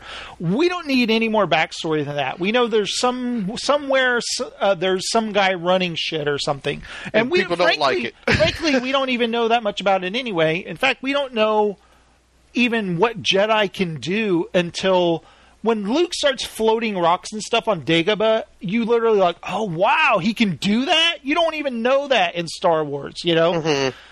So in this film, we know there's a Republic somewhere, but we don't need to see it or them sitting in a oval room all conducting business or anything. We don't need that shit. That's not what this kind of movie is about. This movie is about BB-8 with this map of these plans that people need. And I love the introduction of Kylo Ren when the ship lands. It's this big giant ship. It looks like a bird or something, bird of prey, and it lands and it opens up and he walks out of there. Because automatically I'm wondering, okay, did they get the voice right? You know, what is he going to sound like? Loved it right away. Nailed it, yeah. Yeah. And I think the thing I loved the most about that scene in general is that Kylo Ren is impulsive, he's reckless, and he is not going to suffer anybody's bullshit. From the moment he talks to the Max von Sydow character, and Max von Sydow's like, I know who you really are, I know what you've become, and he's just like, you know what, screw you, and just mows him down right there. Yeah. Like, not even a second thought. And you know what? Kylo Ren's saber is menacing and awesome and scary. The way it just like ignites and it's just almost it's like a flame. Yeah, it's almost like it's out of control in a way. You know, it's very much that character. It's unstable. Yes. And hell, if you want that thrum, that deep bass thrum it has. Yes, like even that is threatening. Oh, yeah, that was amazing. And how cool is it when Poe shoots him and he freezes the bolt? And it doesn't move. The entire scene, it doesn't move until that final shot. And you see Poe Dameron just kind of like walking by it like, what? No, what is this shit? You know? And it's not until later it finally goes off. But how great is that scene where all this crazy shit is happening to the village and you see one stormtrooper, the reluctant stormtrooper, kind of like just kind of in awe of what's going on. And I love that moment where the guy dies and like you see the blood smeared across his helmet. And he, when Kylo Ren, is it Kylo Ren who says gun them down, kill them all? Yeah, kill them all. And they all the stormtroopers shoot, but he doesn't, and he's just standing there, you know? Right. I thought that was a really cool moment. It was very powerful. And then that moment of recognition where Kylo Ren knows... he knows the stormtrooper. He knows which one it is. Oh, that is a great moment. He's looking at Kylo Ren, and Kylo Ren turns and is just staring at him because Kylo Ren can feel things or whatever, right? And he can sense the reluctance. But do you get the feeling he just doesn't care and he moves on? Yeah. No, exactly. He's got other things to do. But it's not for him to deal with. It's for Captain Phasma to deal with. Yeah, and how great is it that they stare each other down there for a moment? It was really cool. A very cool setup there. It was that I could destroy you look, but I'm not going to waste my time. Yeah, and we even hear later that he was supposed to have a reprogramming done or something, or what do they call it? Like it was a reprogramming. Like reconditioning. Yeah, reconditioning. He was scheduled for reconditioning where he was like, oh, hell no, I'm out of here, So he takes... Poe up to their ship, this gigantic Star Destroyer, and how we've seen. Remember that episode of the Clone Wars where the Jedi are reading the guy's mind? Who was it? The Cade, the bounty hunter. Yeah. And then they, like, 3 Jedi at the same time are, like, reading his mind. He's like, ah! And he can't resist it. They're, like, forcing themselves in his mind. I kind of recalled that scene, but when Kylo Ren is doing that to poor Poe Dameron, like, he can't resist it. He just keeps pushing and pushing. I thought that was really cool because we've never seen stuff like this in a Star Wars film, Well, and I have to take us back. There was one particular moment in the first meeting between Poe Dameron and Kylo Ren that I went, okay, we're back on track. And that's whenever they drop him in front of Kylo Ren and he looks at him, and Kylo Ren's just looking at Poe Dameron, and Poe Dameron finally goes, so who's supposed to talk first? Yes. Yeah. And I was like, holy shit, it's back. Yes. Like that like wit. There's that wit and that just the way that something really dark and awful is happening, but the way they deal with it in this universe is that humor. Yeah. And that's what was missing from every single one of the prequels. Yeah, it's absent, completely absent. They don't even feel like people. It's dead. They're just automatons. Lifeless people moving from scene to scene. And Poe Dameron is a cocky son of a bitch. Yeah. Who I'm absolutely convinced at this point has some force sensitivity, because he can't be the best pilot in the galaxy without having that. Yeah, and he's very confident. Yeah, and that's what I loved. That's what I love about that character. Yeah, even when he reminds me of like Indiana Jones. Right. It wasn't until later on I'm like, okay, he's the new kind of younger Han Solo-ish type of character. Combo Luke Han. I would think, because if he's got the Force, or no, Luke was a total just pushover. Well, I'm just saying a kind of, because he thought he was a great pilot too. Remember? Yeah. I'm not such a bad pilot myself. Yeah, that's true. I mean, yeah, I understand where you're coming from. Well, yeah, Luke was a little whiny too. Yeah, he wasn't as cocky, but if he was a good pilot. But how great is... Oh, wait, well, we'll get to that later. But then we're introduced to Rey, which is a fantastic setup. Just, you know what? Can I just say something? I'm a huge fan of J.J. Abrams, but I honestly felt like the last Star Trek film, while being very entertaining, was a little too fast-paced and rushed. It felt like stuff was happening all the time. This juggernaut cannot slow down. Nobody can take a breath. And I was a little worried that might happen in this film. But he learned from it, and there was an interview recently where he admitted to it. He just got in over his head, and he wasn't properly prepared. I love that there was quiet, slow moments in this film, and they were just quiet and long enough to not be excessive.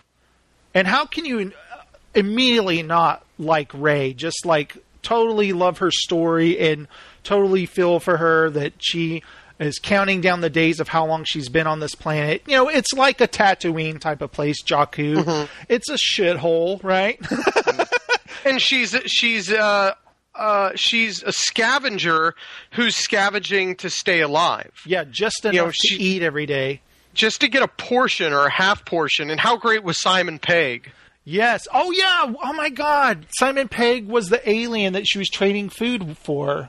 Yeah. Because I forgot he posted something on Facebook about that alien character, and I didn't read it, but I was like, holy shit, did he play him?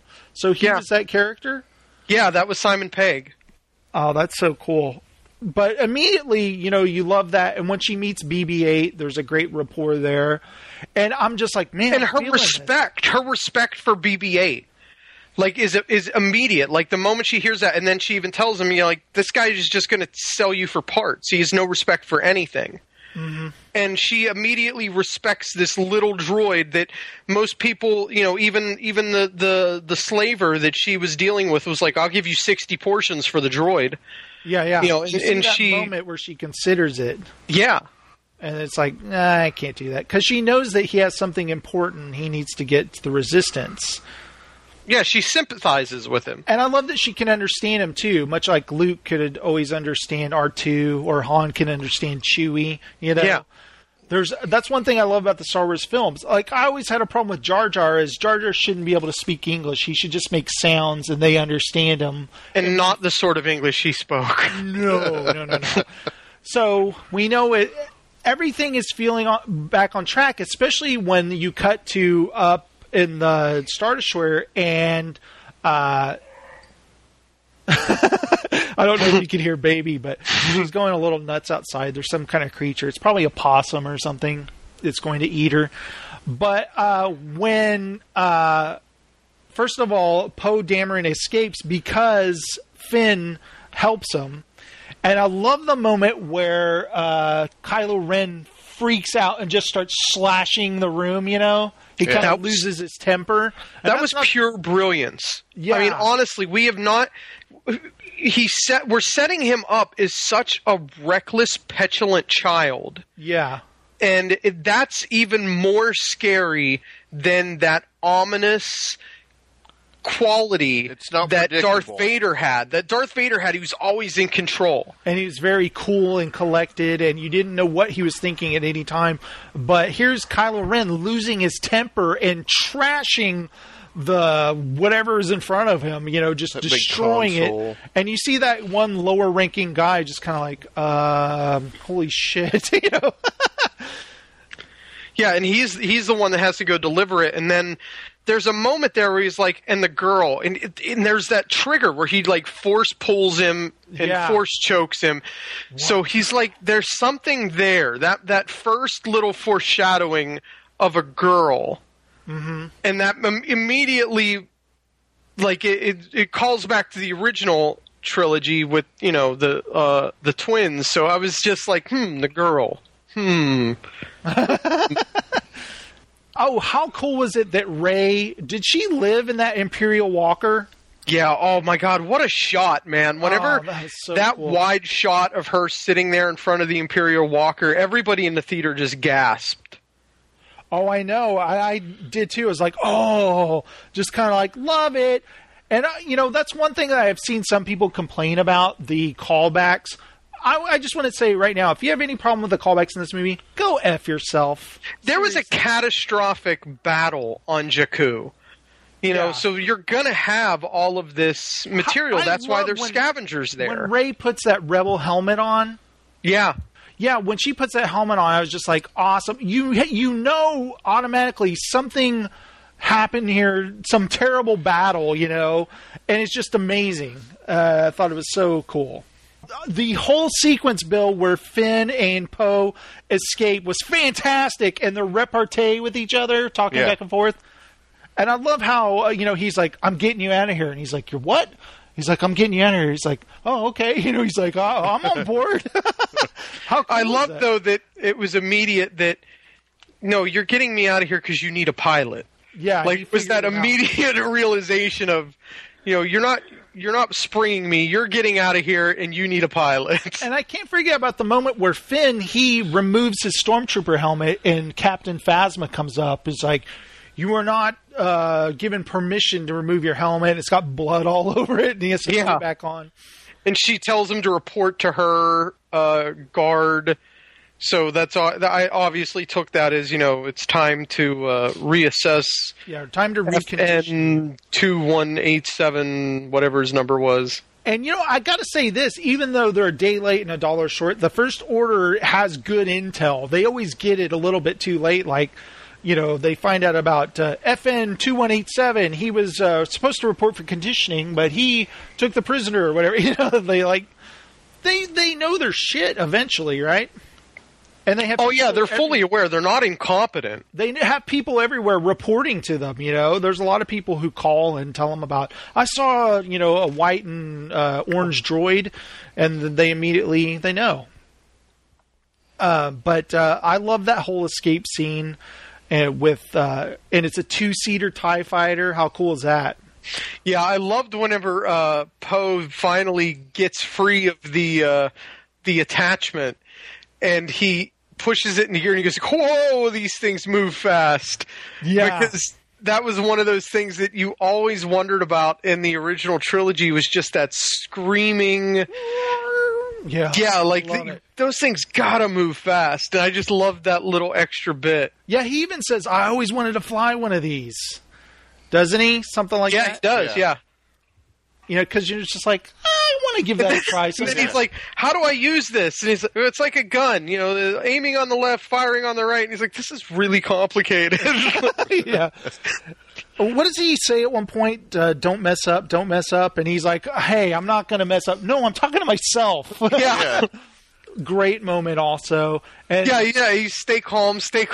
He's like, I am. I'm talking to myself. Yeah, that's what it is. Yeah. See, need to see the movie again.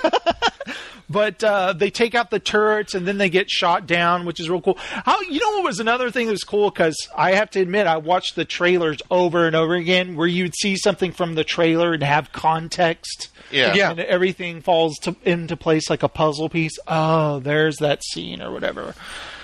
But the crash on Jakku, and Poe's dead, right? You can't find him anywhere, and the TIE fighter sank.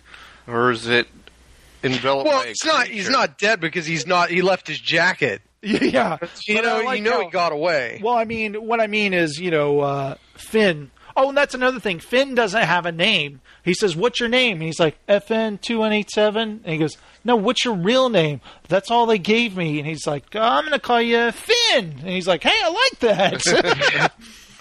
Great moments like that. Characters, I was eating like actual real characters that have life and experience. I was eating that shit up, Bill. Yeah. And even when Finn meets Rey and BB-8, because, that's another thing is that Kylo tells him all about BB-8 and that he's looking for the droid. And so when he sees BB-8, he automatically is like, hey, there's that orange and white droid. And it's funny because he wants to go. First of all, he needs water, and he drinks out of that trough. Yeah, with the big pig. And the thing shoves him out of the way. I love that. But he's going to run to save Rey, who's being attacked. The guys are going to steal BB-8. But he kind of stops. He's like, oh, shit. Take care of herself. She's fine. She's handling herself. Has this. And I love that scene where BB-8 sees sees Poe Dameron's jacket on him. And she's like, what? And she's looking at him, and she starts storming towards him. He's like, whoa, whoa, whoa, whoa, whoa. She looks really scary coming towards him. That was great, wasn't it? Yeah, it was fantastic. And then, once they finally have their little discussion and Finn says he's with the Resistance. Yeah, I'm with Resistance. Yeah, with Resistance.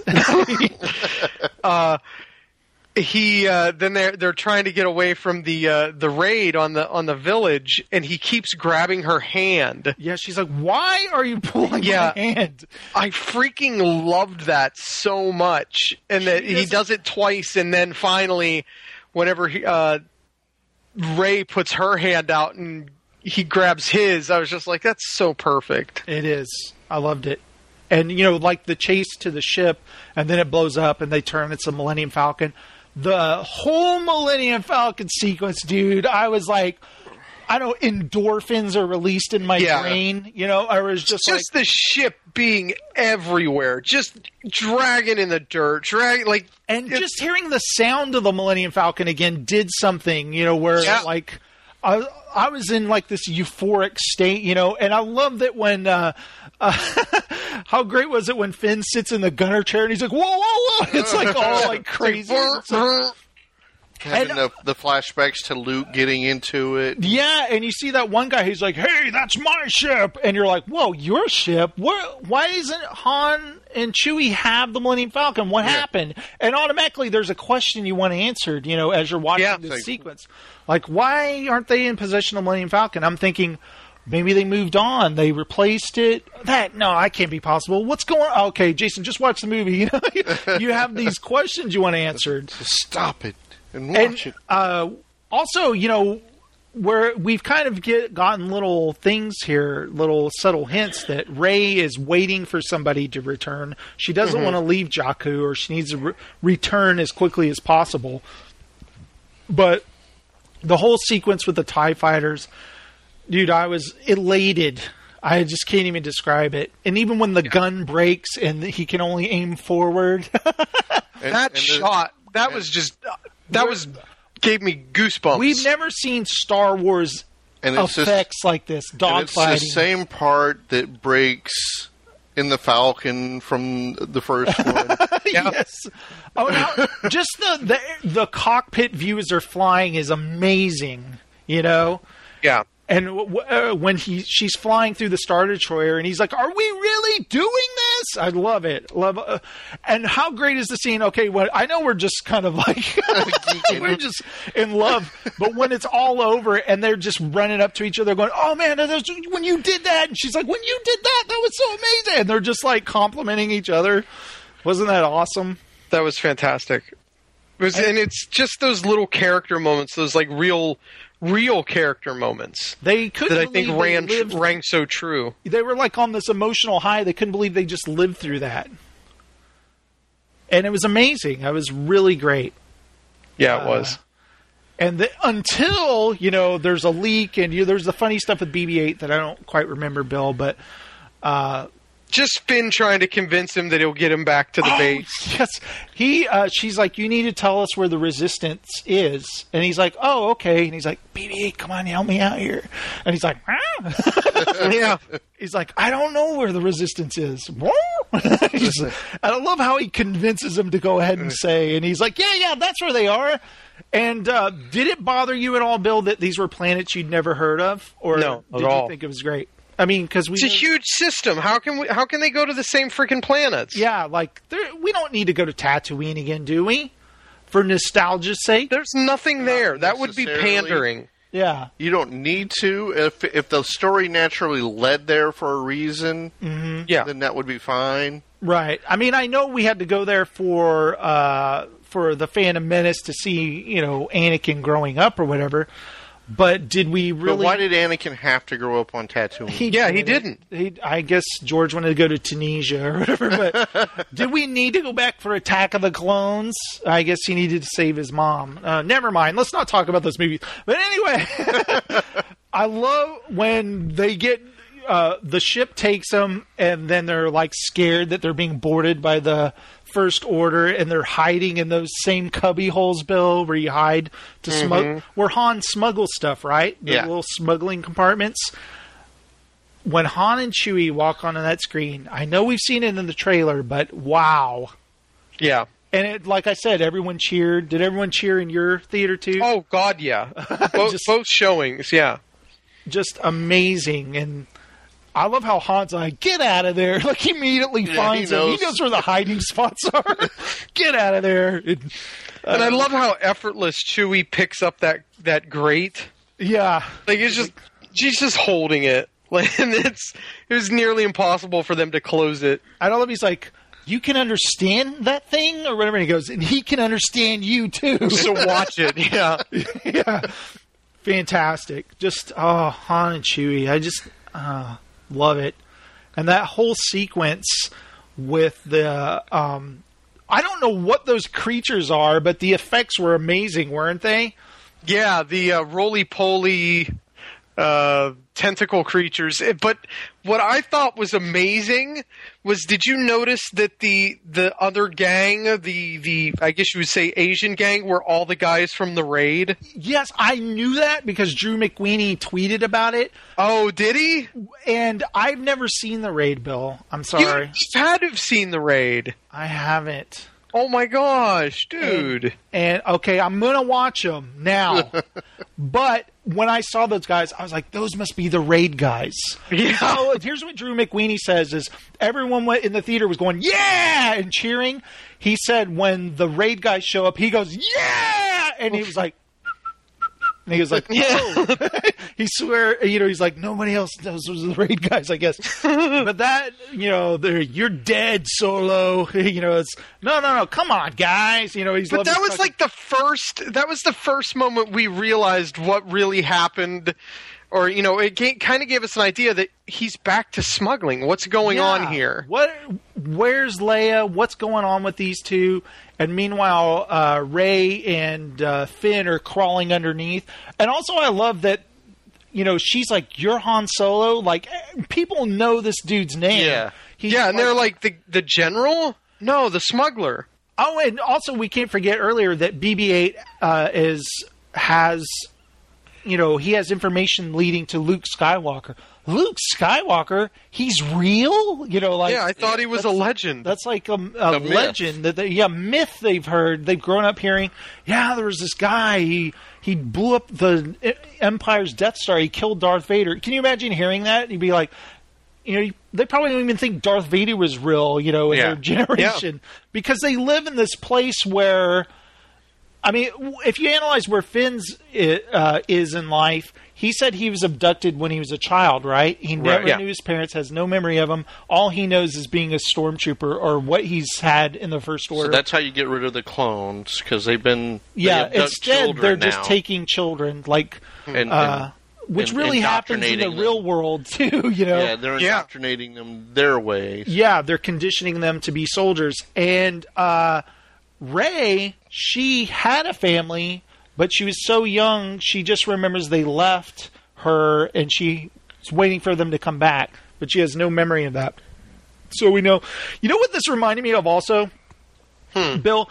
Well, also Ezra Bridger on Star Wars Rebels, he had parents too who were killed, unfortunately. But I remember in Star Wars Galaxies, the game, if you clicked on any players running around, you could write something about your character.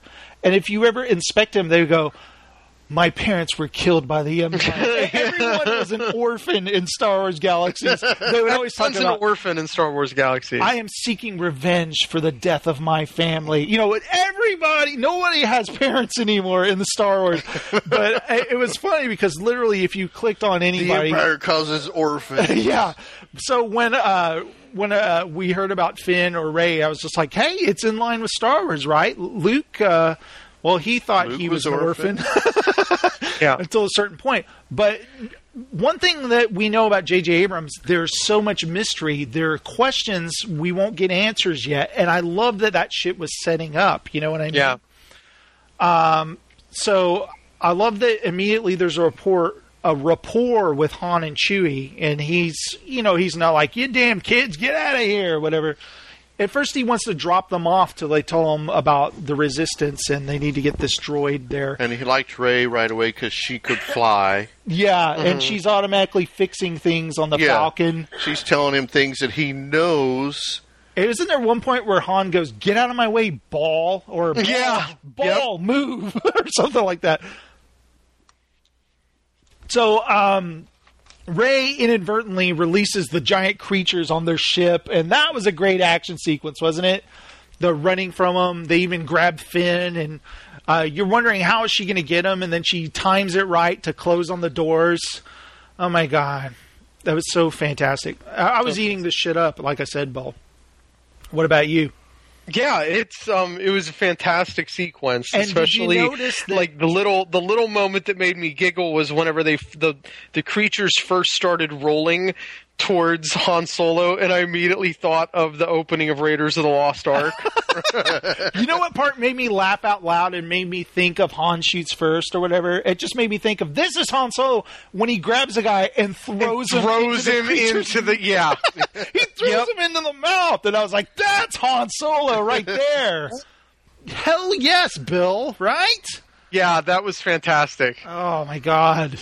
And even just him trying to weasel his way out of the two gangs. And he's like, when have I ever disappointed you? All the time. I've always delivered. And they're like, twice. And he's like, wait, twice? Oh, yeah. And then he looks at Chewie, and Chewie's like, yeah. Chewie had some fantastic moments. Just his little nods and stuff.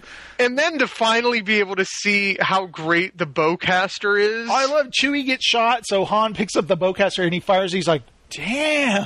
Yeah. It's like, I like this. And just Chewie's reaction to getting shot. Like, he hasn't been shot ever.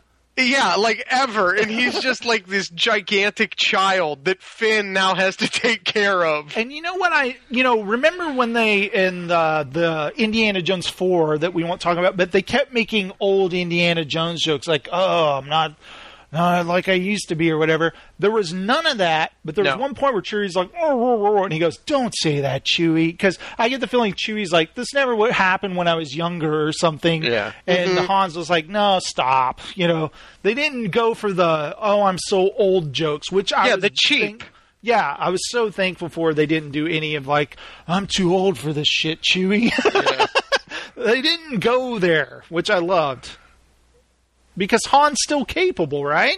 Han's still totally capable. And so's Chewie, except he's a big baby when he gets hurt. Yeah, and he's always been a big baby. Like, even to the point, which was that the first Star Wars where, like, Chewie goes away and he's like, come here, and he grabs him. Come here, you big dummy. He's like, the monster in the trash he's afraid of the trash compactor monster. And I'm like, come here, get over here. No. But you can also see, like, I think that was the greatest thing that about Chewie in this one is that he was still a big baby, but he was an experienced big baby. Yeah. Like, he's seen it all. I was going to say, if you go along with that same line, when he's being attended to by the actual nurse lady... He's, like, very calm. And she's like, oh, you're so brave. And all that. He's kind of nodding. Yes, I am. Yeah, that's nothing. He was totally... But when Finn was trying, he was like... It's like, I'm trying to help, man! And the what's that game called? Sabacc or whatever? Yeah. When he turns that on and you see those creatures again, we've only seen that in the first Star Wars. I gotta say, just seeing that for a moment was really cool. Yeah, and Duke immediately got excited. Like, he leans up from the bed and looks over like, oh, yeah. I'm going to play that. And he's like, oh, I almost thought they were going to play for a second. I kind of almost thought that, too. But he shuts it back down. It's like, oh, okay. It's just a nod. And I love that they keep cutting back between them and Kylo Ren. And what did you think when you first see Supreme Leader Snoke? They don't let you on right away until it pulls back, and it's this big effing giant, and then you see it's a hologram, and I'm like, oh, is he that big? Yeah, exactly. That's what I was telling Natalie. Like, I love that Snoke is this being his face tells a story. Yeah. Battle scars, crack in the skull, just like this burn scars all over his mouth. And I'm like, why does he care so much? Who is this that... and why is his hologram so imposing? Yeah. Like, what is he compensating for? I got a Wizard of Oz vibe there. Like, that dude is tiny, isn't he? Yep. Or something. He's trying to look menacing, but maybe he's like the size of Yoda or something. That's exactly what I thought. Like, he's the size of Yoda. And then in that first scene with Snoke, Hux, and Kylo Ren, you realize that each one of them wants something different. Like, there's absolutely no cohesiveness in this structure. They're all out for themselves. Totally. And I love that, what's his name? Domhnall Gleeson's character? General Hux. General Hux talks back to Kylo Ren. They're like competing for Supreme Leader Snoke. And also, is Snoke a human? Because I know the Empire was kind of very no other alien type of... You never saw any other aliens in the Empire, am I right? They were all humans. It was always very xenophobic. Yes. And I was wondering, is he humanoid? And I guess he is, right? Oh, he's definitely humanoid and held together by miracles of science.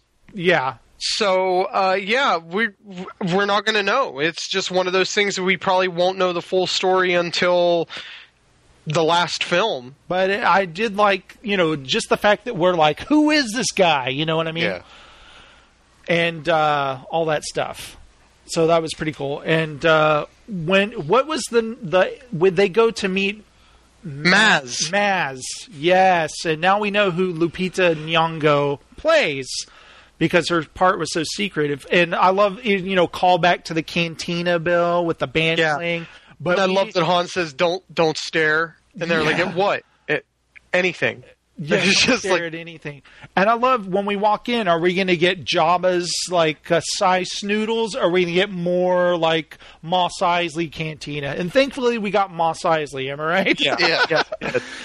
Thank God. And just the way Maz goes, Han Solo! And he's like, oh, shit. Everyone freezes. Hi, Maz.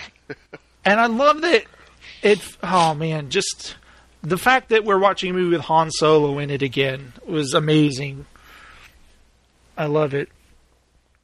And we had the great conversations to try to figure things out, try to give a little more detail to these characters, figure out that Finn is still in run mode, run as far away as possible. I like that he's keeping a secret from Rey that he's a stormtrooper. He's making her think... How is it when Han says to him, don't keep a secret, women will always figure it out? They always figure it out, kid. And he's like... Yeah, big deal. Always tell he calls him big deal because he's like, I'm kind of a big deal in the Resistance. I'm a big deal in the Resistance. Okay, big deal. And I love, even when Han gives Rey the gun, like, I can take care of myself. Yeah, I know. That's why I'm giving it to you. You're going to need this, you know. It's fantastic. But when Finn is terrified of the First Order because he doesn't want to go back ever. And his first idea is just to get the hell out of there. And I love that kind of Mad Max. He always kind of looks out for himself first. Mad Max is heroic, but also he wants his shit and be able to leave and survive, right? And Finn kind of has that moment where I'm going to just go and be off on my own and be safe. Or I could help the resistance. You know, it's the whole kind of hero, what do they call it? The hero's journey. The hero's journey where, am I going to do this? Or am I going to step into the greater cause and help these people? And I love that moment. But can I just talk about how, first of all, Rey was very upset that he left. But the moment where she starts having visions, I thought was effing awesome. And the way J.J. Abrams filmed them. Yeah, and especially the way that the reveal of Luke's lightsaber. Yes, the way she's being called. And did you get the whole Dagobah cave thing there? Yes, very. She kept hearing like a someone in pain, and she was walking towards it down in the basement. And is Maz Force sensitive, Bill? Or just, she has to be. Just knows a lot about the Force, or she's pretty wise, you know. I could see her as maybe a possible Jedi. Didn't they kind of mention that she was really old? Didn't Han say that? Yeah, I think you said that she had run that place for like 1,000 years. Yeah, so she's Yoda-ish, right? Definitely. So she has these visions of Luke and the Knights of Ren and stuff, and I was eating that shit up. Like, show me more. What happened? You know? Yeah. And as at this point we find out actually who Kylo Ren is, because I remember they know that. No, not quite yet. Well, pretty close. When they first get to Maz's, you see a woman talk. She goes, "I see a droid," and she's talking to the Resistance, not the First Order. So it's like, but at some point they find out that the droid and the two fugitives boarded a ship with Han Solo. And that's when Snoke says that the droid's with your father. And did the theater do the same thing ours did, Bill? Yeah, gasped. Holy shit, Kylo Ren is Han Solo's son and Leia's son. Han and Leia's son. Do you figure out it's Leia's son just yet? Yeah, well, I assumed it. You have to assume that. And it's like, holy shit. And then, because by the time Rey sees that vision of Luke, we know that who he is at that point. Right. Right? We know that Luke was teaching. He was training. I won't say his name yet, but he was teaching Han and Leia's son. And something happened where he turned to the dark side, obviously. And it looked like a lot of people got slaughtered, right? Mm-hmm. There was dead bodies everywhere, right, Bill? Yeah. And I love the scene of, Luke, he puts the hand on R2. And so we know that when bad things happen, Luke disappeared. He went into walkabout mode, right? He, I don't know. It's just, it's kind of hard to remember in what order things happen. Yeah. But what I was saying about Rey's vision is she also has a vision of when she was a little girl and she saw a ship, taking off. With a boy. Was it no, it was a creature holding her, wasn't it? Yeah, it was the slaver. The slaver was holding her. Yeah. Behind. And so who abandoned her? We don't know. Maybe we'll find out later, right? Or maybe we'll never find out. I don't know. Yeah, at this point, it's all speculation. But that moment, Bill, did you have tears while watching this film? Oh, God, multiple times. I actually got emotional when Maz was telling her they're never coming back. I know you want to get back to Jakku and you think that's where they come. They're never coming back. And Rey had tears in her eyes. I actually welled up there because it's really sad, isn't it? It's very sad, You'll never see your family again. Yeah, they're not coming back. There's no need to go back to Jakku because you're onto something greater here. Take this. It's calling to you. And she's like, hell no. I don't ever want to touch that thing again. Yeah, and how great is it when you realize, holy shit, the Force is strong with Rey. Maybe not so strong with Finn, but it's strong with Rey, right? I love that reveal. It's kind of a bait and switch, right? Yeah. And so, I mean, I know that, Bill, you and I talked about this on our Star Wars episode. I think I even said, what if Finn actually isn't a Jedi? They're just fooling us with all this footage of him holding the lightsaber or whatever, you know? Yeah. Mm-hmm. And the fact that they did that, I thought was awesome. Yeah, there was some really great misdirection in all the trailers. Oh, okay. First, Rey runs away because she's really upset. BB-8 is following. I love that when she turns around and BB-8's right there. It's like, stop following me.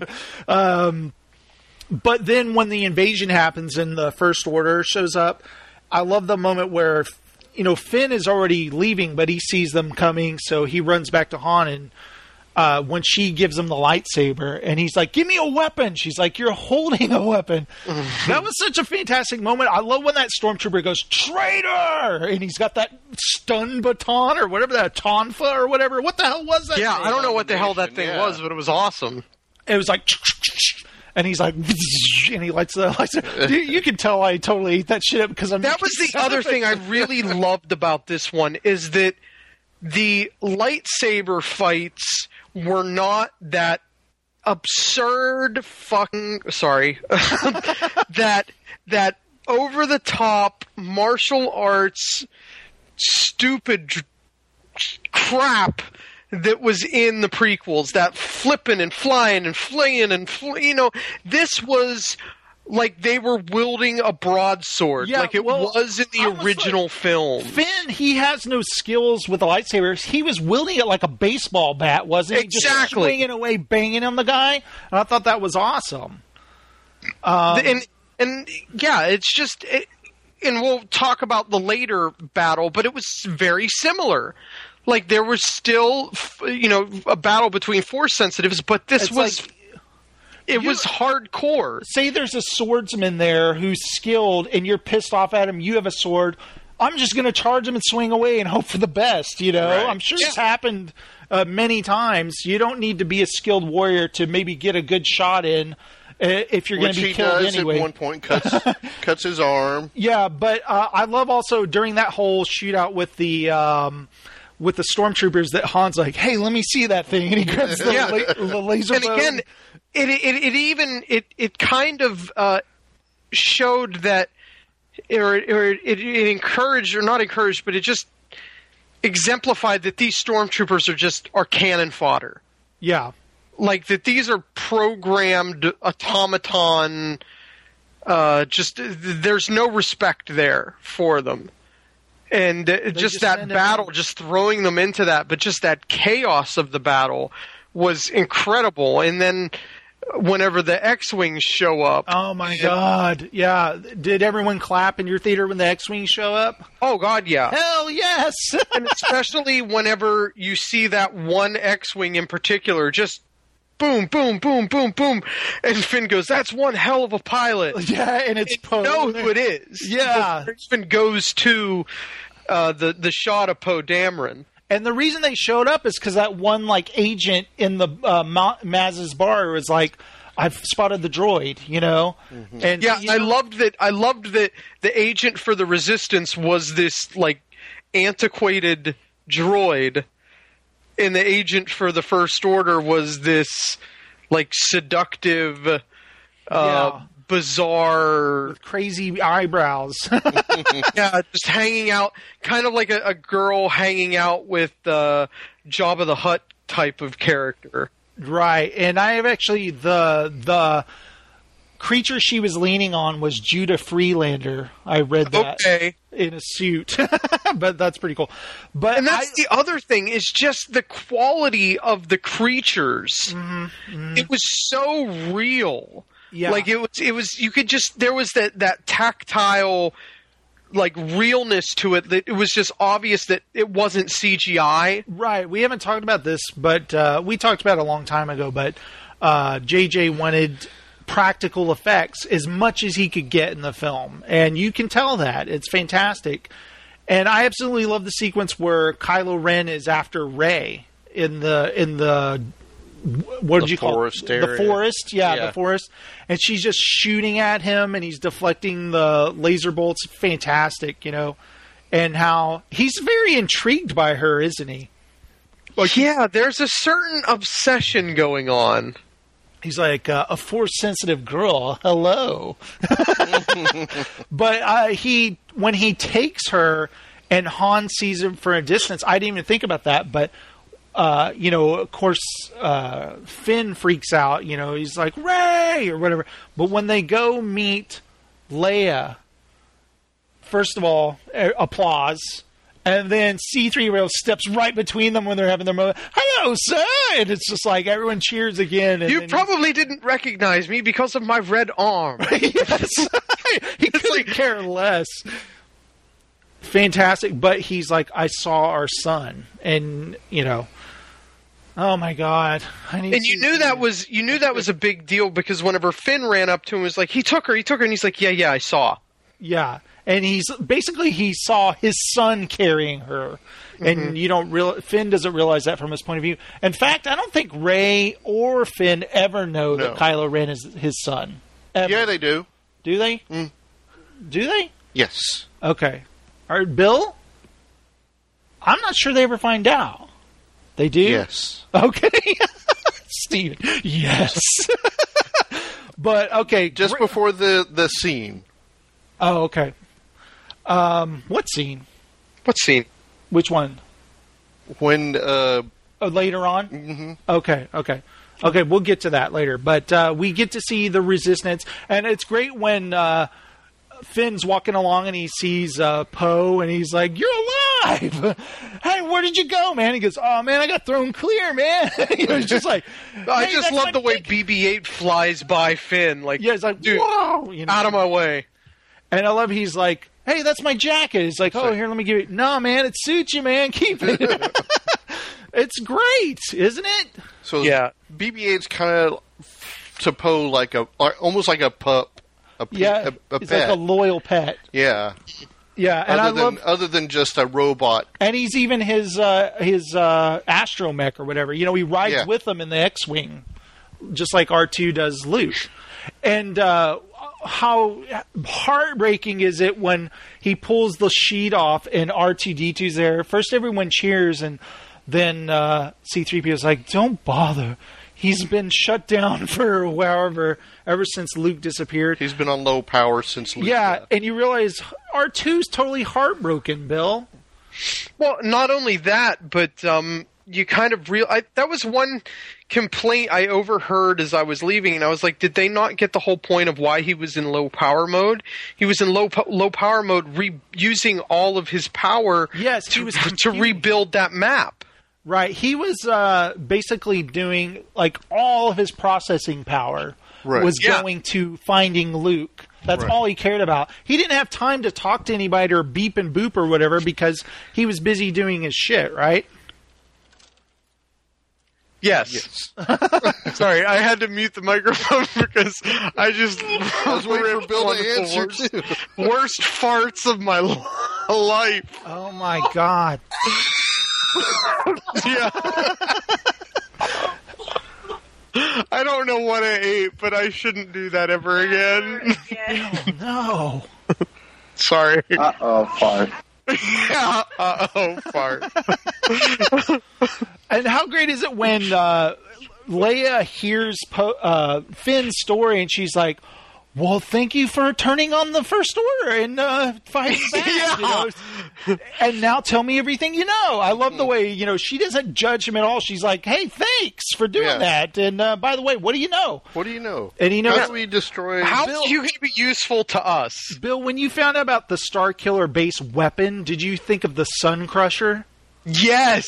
From the Expanded Universe books. That's what I thought of. And I didn't even read a book with it. It was post-Sun Crusher. But it made me think of that. And, that's basically exactly what it was. And, okay, how many planets did that thing destroy? 5 or 6. Like 5 or 6, yeah. From what I understand, it was the main base of the Republic. Right. And it was like a holy shit moment, I mean, it just that was intense. It's worse than the Death Star. They even do that. This is the Death Star. Well, like it later on. It looks like it was one big beam, and then it split up into the 6 beams, and then hit the planet. Yeah, it split off. It kind of reminded me of the wave motion gun from Star Blazers. Yeah, it did. But I was like, so, okay, they have themselves a super weapon, right? And it's like 1,000 times bigger than the Death Star. Yeah, but I loved Han whenever he's like, yeah, I get it. It's bigger. Yeah, it's bigger. Yeah. You could still destroy it, right? Yeah, but at that point, Finn, all he wants to do is go save Rey. He doesn't even care about that, but he's listening, and he's like, I could shut down the shields. I know how to do that. And they're like, all right, let's do it. And I love how Poe's like, well, we'll go in there, we'll take it out. You know, they're like they're fearless, you know? How great is it? Well, Han's fearless. Well, so's Poe Dameron. Yeah. He's pretty cocky. He knows he can do it. It's pretty... But I love the whole scenes with Rey and Kylo Ren, Bill, where he's trying to interrogate her. Yeah, and he finally unmasks. Yeah, did our audience, a lot of them laughed when he reveals himself. Yeah, because I think I was almost anticipating some kind of scarring or something, but when he shows he's very young and he's just a boy. He's just a boy. I think it might have been shocking to some people, and they laughed. And we know at this point, I didn't laugh, but at this point, we know that he's Han and Leia's son. He was being trained by Luke Skywalker. And I started getting the kind of parallels to real world of entitled children. Exactly. He's an entitled child who turned bad. He went bad. He's an entitled child who probably had an incredible amount of expectation put on him. Mm-hmm. Oh, yeah, definitely. So from what we can devise from what was going on between Han and Leia, they were probably absent parents. Yeah, most likely. I mean, she's a friggin' general, so... And also, you got to think, I'm just thinking of like a child shipped off somewhere away from your parents, and Luke probably meant well or whatever, but... At some point, well, I mean, that's what the Jedis did they shipped all the kids off to the Jedi University, or whatever you want to call it. You'd say goodbye to your parents or whatever. But you got the idea that he has some disdain for Han for being an absentee father, you know? Yeah. But also, I mean, we have no idea what happened between them. But at some point, Snoke got a hold of him and lured him to the dark side. Yeah.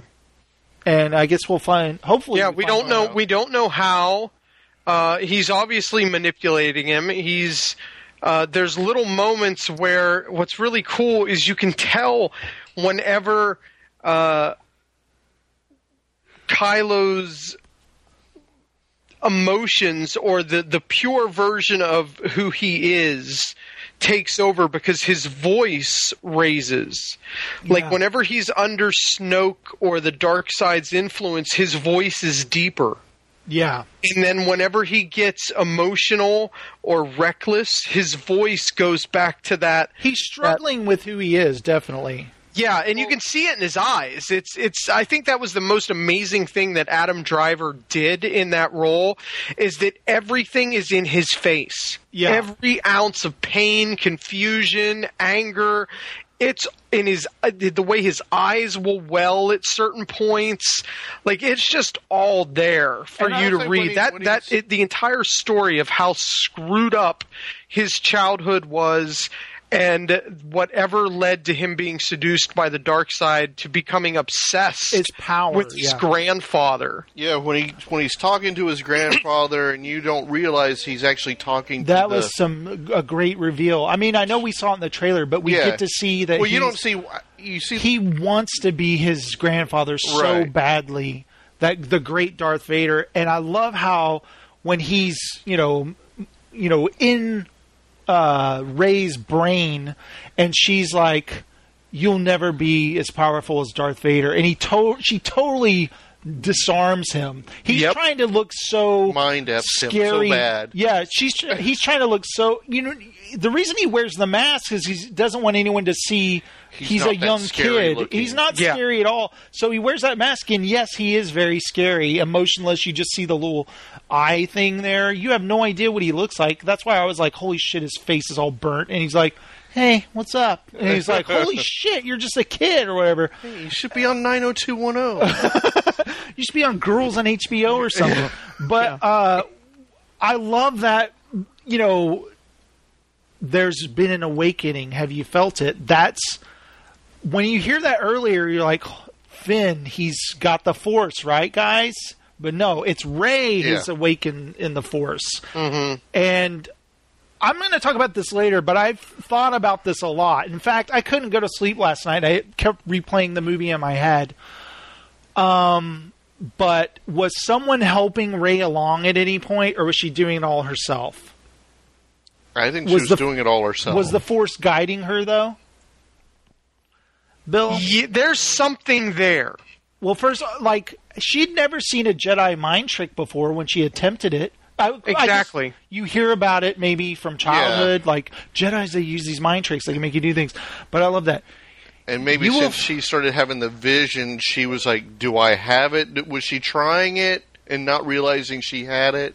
Right. Well, at that moment, we know, the Force is strong with her, and Maz knew it, but she's kind of realizing it.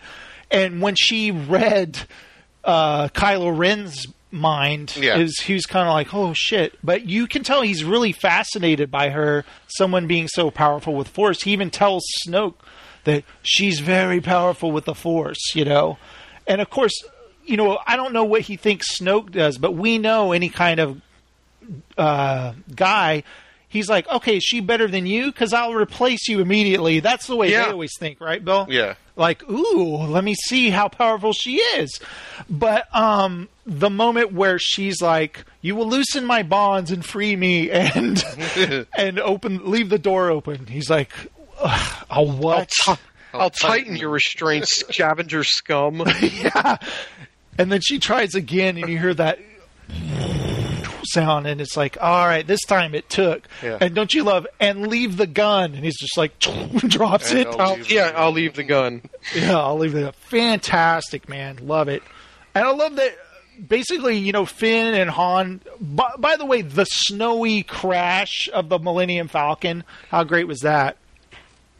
That was fantastic. And then the fact that they're there and they're trying to work their way in, and Han was like, so what did you work in? And he's like, sanitation. He's like, what? The whole galaxy is depending on us, and you don't know what you're doing. He's like, we'll figure it out. We're going to do it. We're going to figure it out. Come on, And it's so great that, Captain Phasma, you don't know how much she's going to be in the story, but the little part she had, I love that it was him forcing her to do it, Mm-hmm. It was so great. And I love that little moment where he gets carried away and Han has to go dial it back a bit. Yeah. Now I'm in charge. You do what I say, And I love Rey sneaking away, but the best part is when Kylo Ren goes back to confront Rey or being there, and she's gone, and he's like, he just starts destroying everything, and the two stormtroopers walk up, and they're just kind of like hear it, and they're less like, they see the part of the chair come flying out of the room, and they're like, yeah, we're gonna go the other way. Yeah, it's that Kylo Ren guy, and that dude's got a hot temper.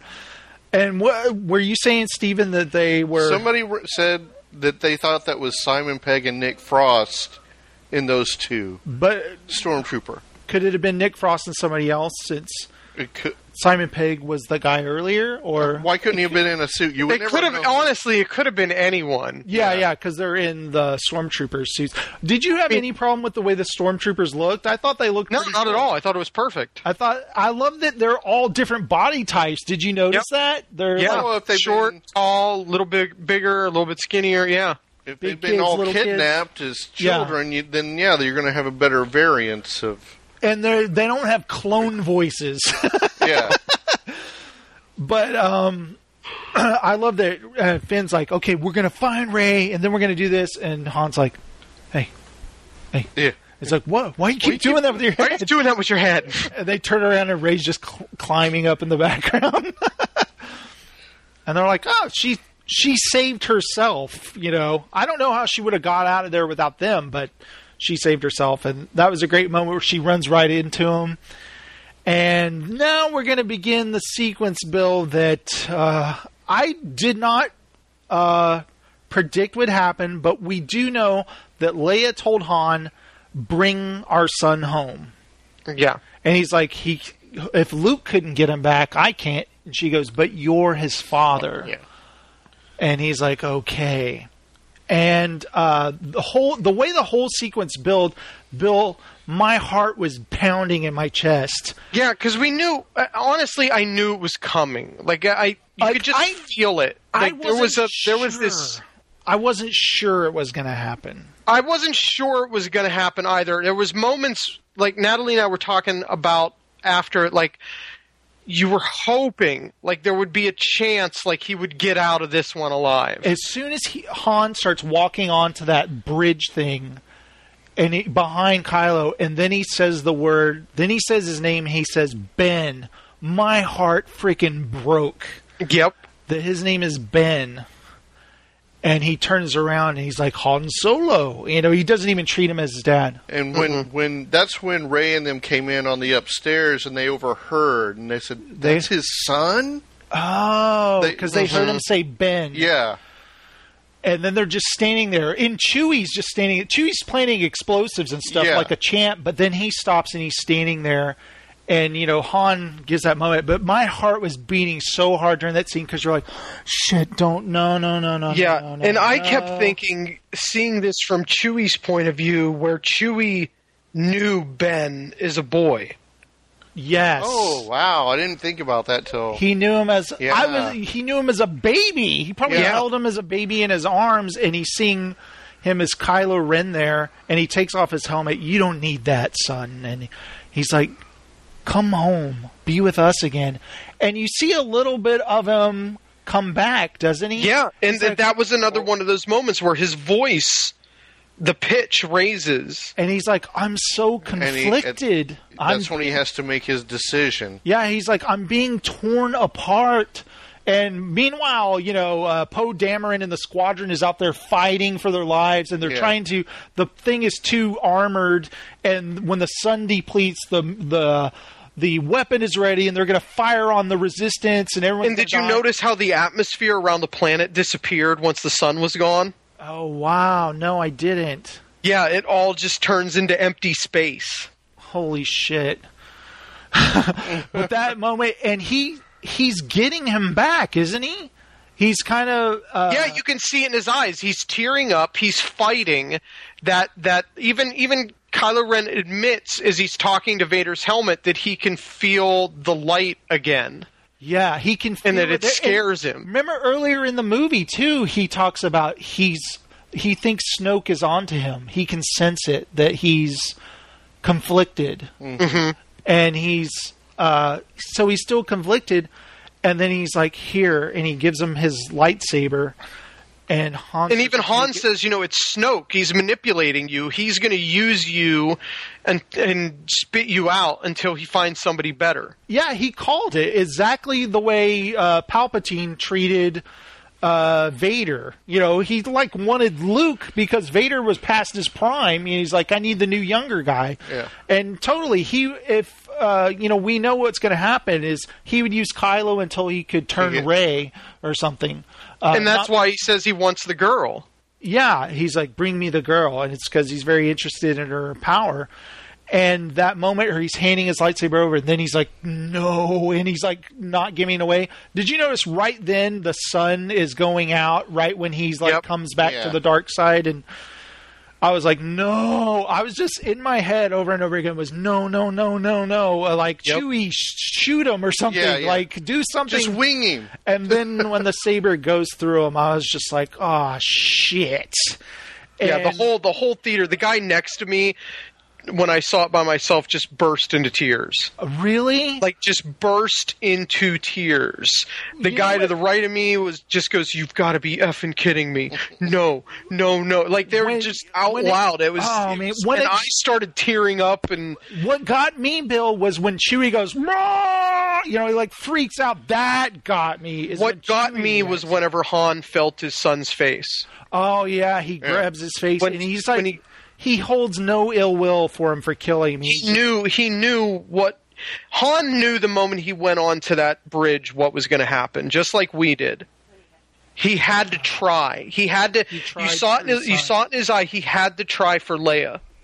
Yeah. Oh man, and just the way Chewie reacted, that's what got me. And then he shoots him. Well, yeah, he gets a nice clean shot, and it shows you how broken Kylo Ren is at that point, that he is not force aware enough to stop the shot.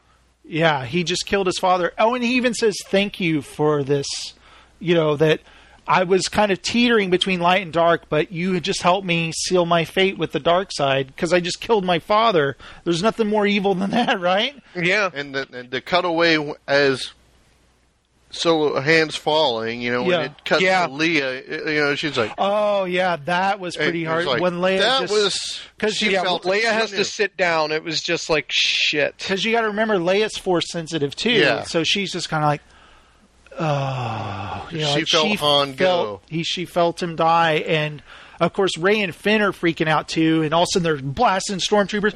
And then I was like, this reminds me of Luke when he's like, "No!" when Ben got killed. Right. And then I started thinking about it. Holy shit! Of course Han had to die all along because in A New Hope, Ben dies. And then if you think about it, the wise older father figure in The Phantom Menace is Qui-Gon Jinn. He dies. The wise older father figure, Obi-Wan Kenobi, to Luke Skywalker dies. Of course, Han Solo, the father figure to Rey, dies. Yes. Right? Because he is a father figure to her. Well, even Kylo Ren says to her in the interrogation, he's like, "Oh, the father you never had, you'd be disappointed." Yeah. And so that... God, oh my God. And then they escape into the snow. And by the way, Chewie's just like, F this. He sets off the bomb. You don't even know if Chewie just died or not. Because he just took them out, right? Took out the whole place. Chewie was in fury mode. Yeah, he was in Wookiee roar mode. Wookiee rage. I just wanted to see him take a stormtrooper and hurl him into the abyss, because as we know he can do. But first of all, Finn, he's pissed. And, of course, Rey is too. But when Kylo Ren, when things start blowing up, then they're like, "Oh, shit, we got to get out of here." Yeah, and meanwhile, Poe Dameron's like, "Hey, we got an opening! Let's do it!" And so is... shit, why can't I remember his name? J.J. Abrams' best friend... Greg Grunberg. He somehow lives through this, doesn't he? And you know what? I actually read that he is whoever the character is in Chuck Wendig's novel, or Oh, okay. In Star Wars Aftermath, whatever character he is a boy in that book. Right. Oh, okay. Is what I read. So I thought it was. You said his name earlier. Poe Dameron? No. From the first movie. Wedge Antilles? Yeah. No, he's in that book, but no, there's a little boy that's in that book. I thought they said it was Wedge's son. I don't think it is. It's like something Lux or I don't know. I can't remember his name.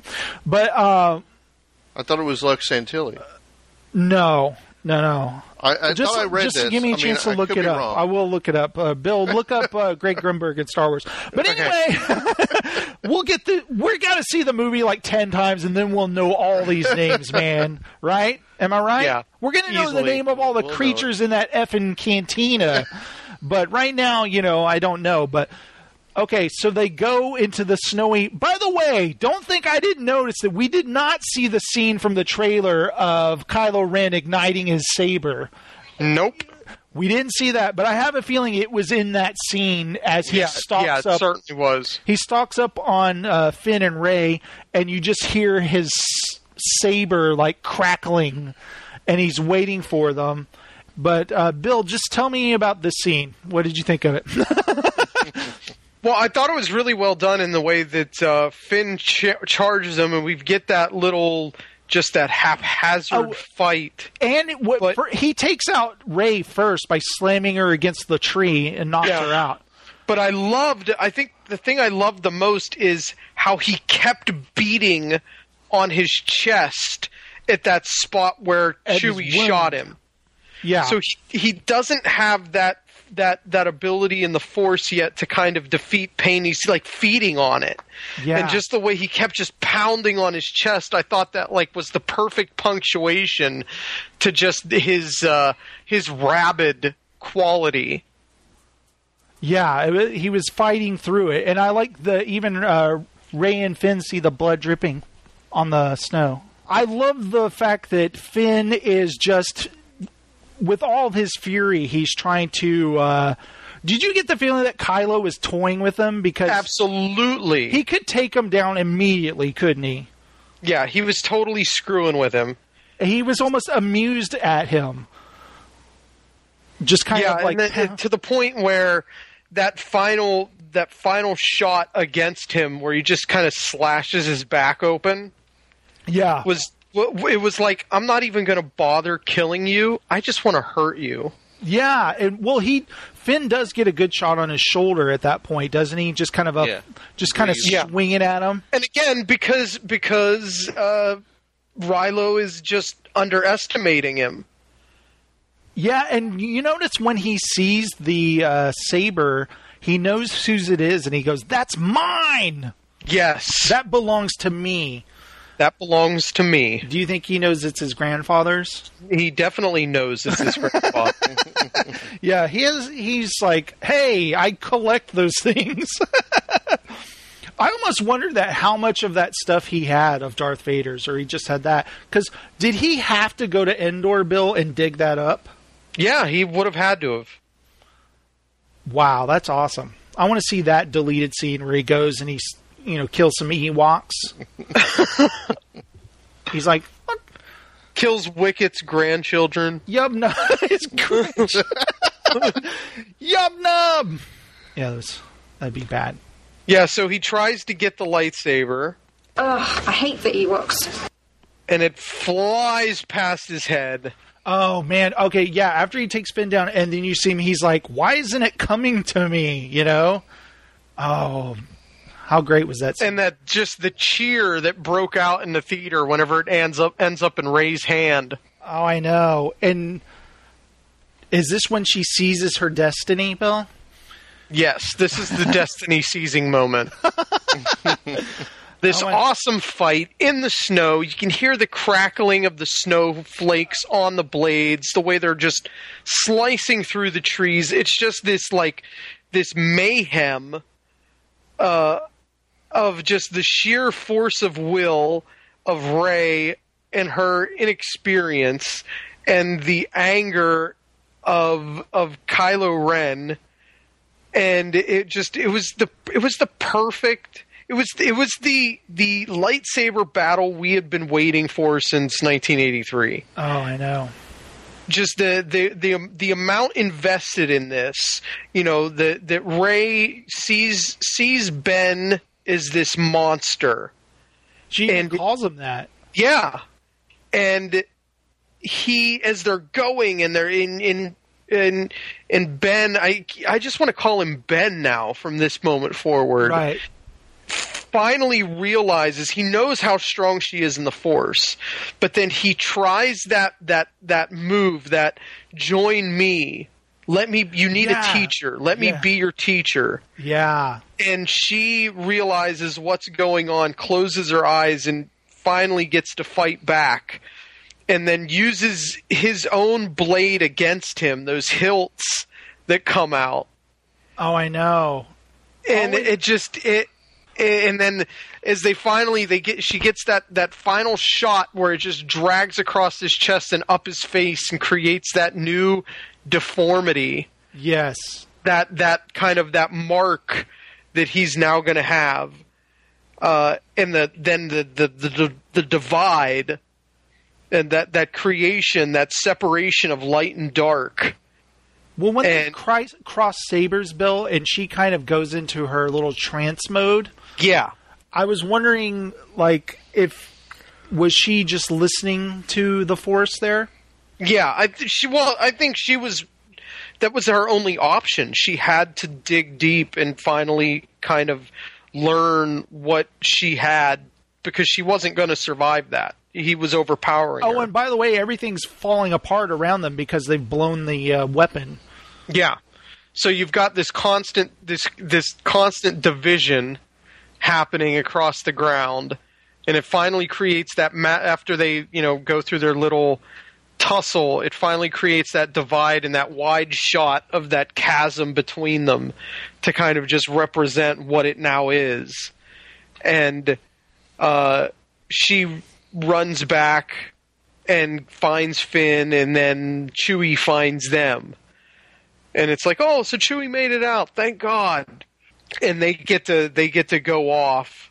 That was just the exhilaration from that, to finally see a fight like that, where the stakes matter. And there's so much emotion in it, where the emotion of what just happened to Han Solo is, there's so much. We, as an audience, we're so conflicted emotionally. I don't know about you, but the way I feel about Ben or Kylo Ren right now, none of that forgiveness from me, okay? No, you hate him. You see him for the monster that he is. You just for the petulant child who just murdered his father to make himself feel better. Yeah, I'm not thinking about saving this guy from the dark side right now, Yeah, the last thing on our mind is redemption of like, this. Hey, is this guy going to redeem himself? Brat. Yeah, because if you think about it, Anakin redeeming himself is like, yeah, you killed a lot of people.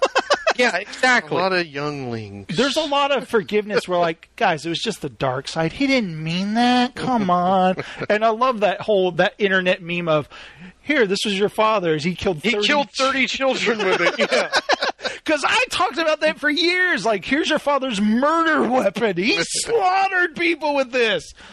He killed Obi-Wan Kenobi with this, guys. Here you go, But yeah, that saber fight was killed your namesake. There was emotional gravitas to that, Bill. Yeah, there was. It was that entire. And I loved it. Just as like the little moments of it, like whenever they're in that huge grip of the battle, and she's got his blade down into the snow, and just that steam shooting up from the ground, and I couldn't have even imagined a better scene for that fight.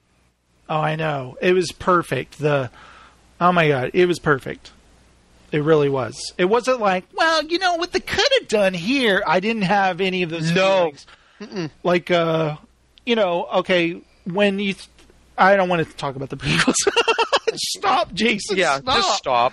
Yeah, just stop. But how great was the explosion of the planet, though?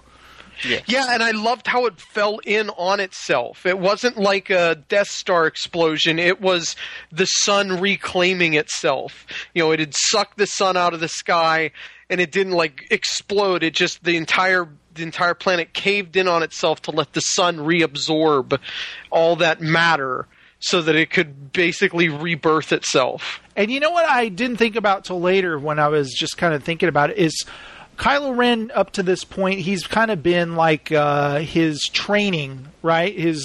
When Snoke says, bring me Kylo Ren, he's ready, because he felt when he killed his father, didn't he? Yeah. He's like, okay, this guy's ready. You kill your dad. I can work with this. Yeah, I can work with this. But how effed up is he going to be from the planet and stuff? Did they get him in time? Is he going to have more kind of like pieces and disfigurement? We already know his face is jacked up. But is he going to have any kind of breathing apparatus, Bill?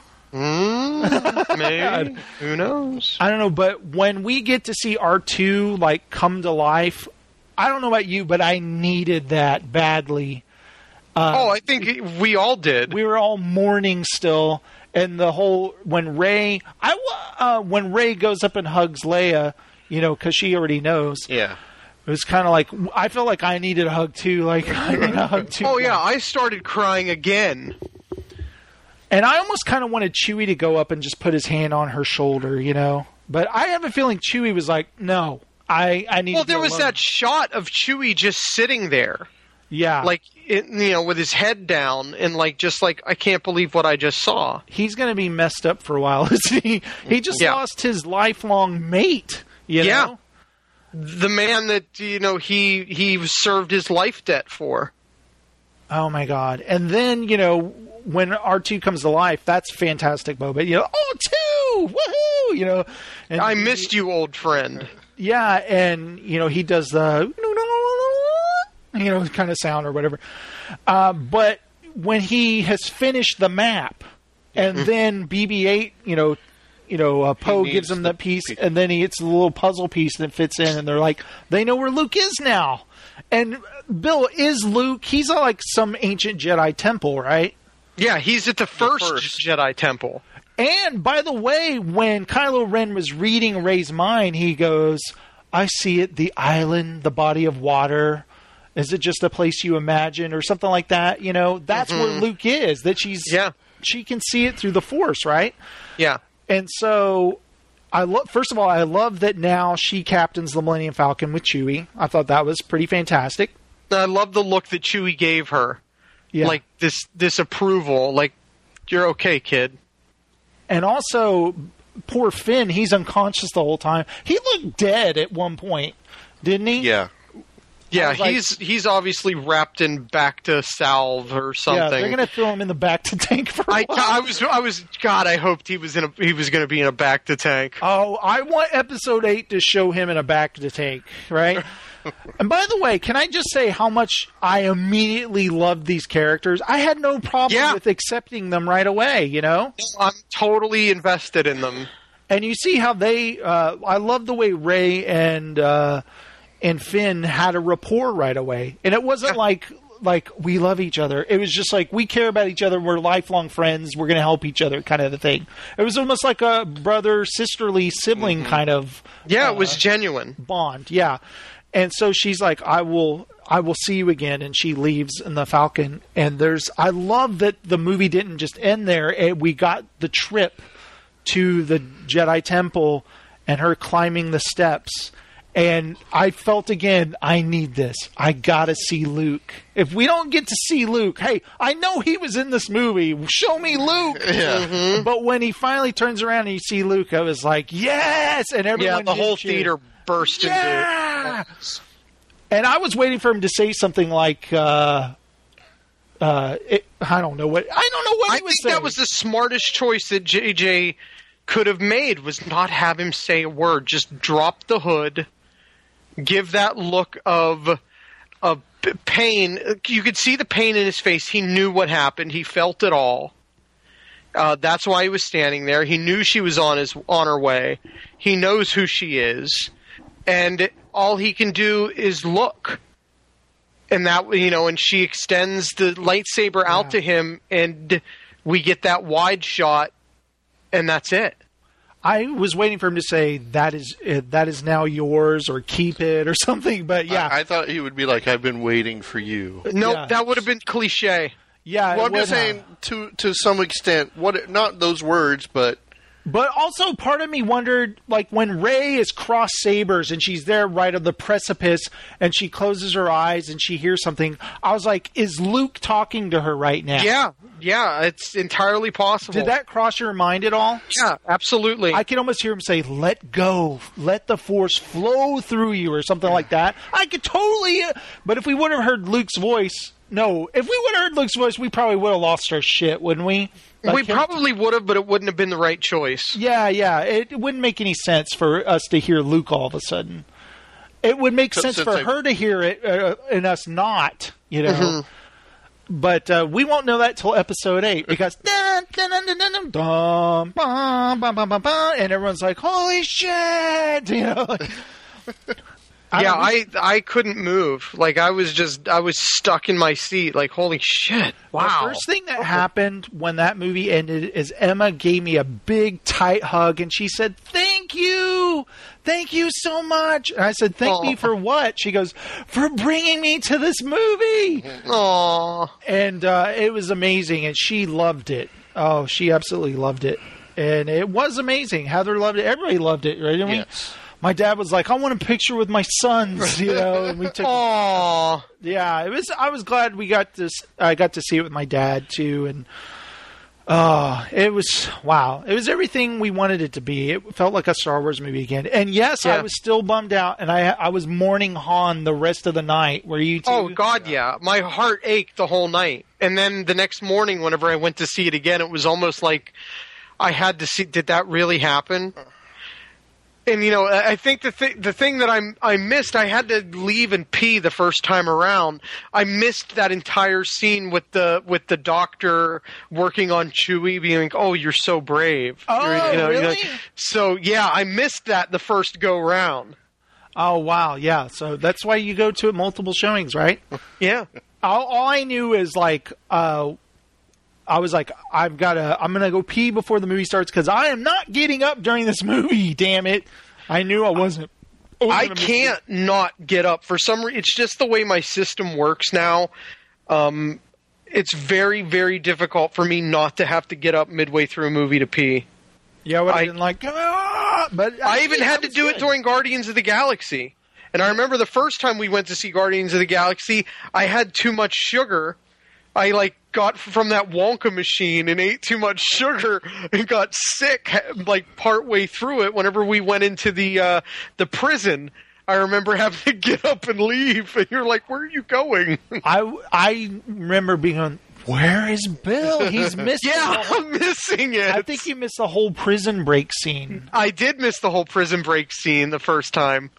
And I was like, you know what? We're going to go see it again tomorrow. Yeah. And that's right, like, hey, I'm going to go see it. So is there anything that you missed the first time that you caught the second viewing? Because I haven't seen it twice. Just the little things, like the guys from the raid, the ball, the droid ball that Finn had. What do they call it? A droid remote or something? Yeah.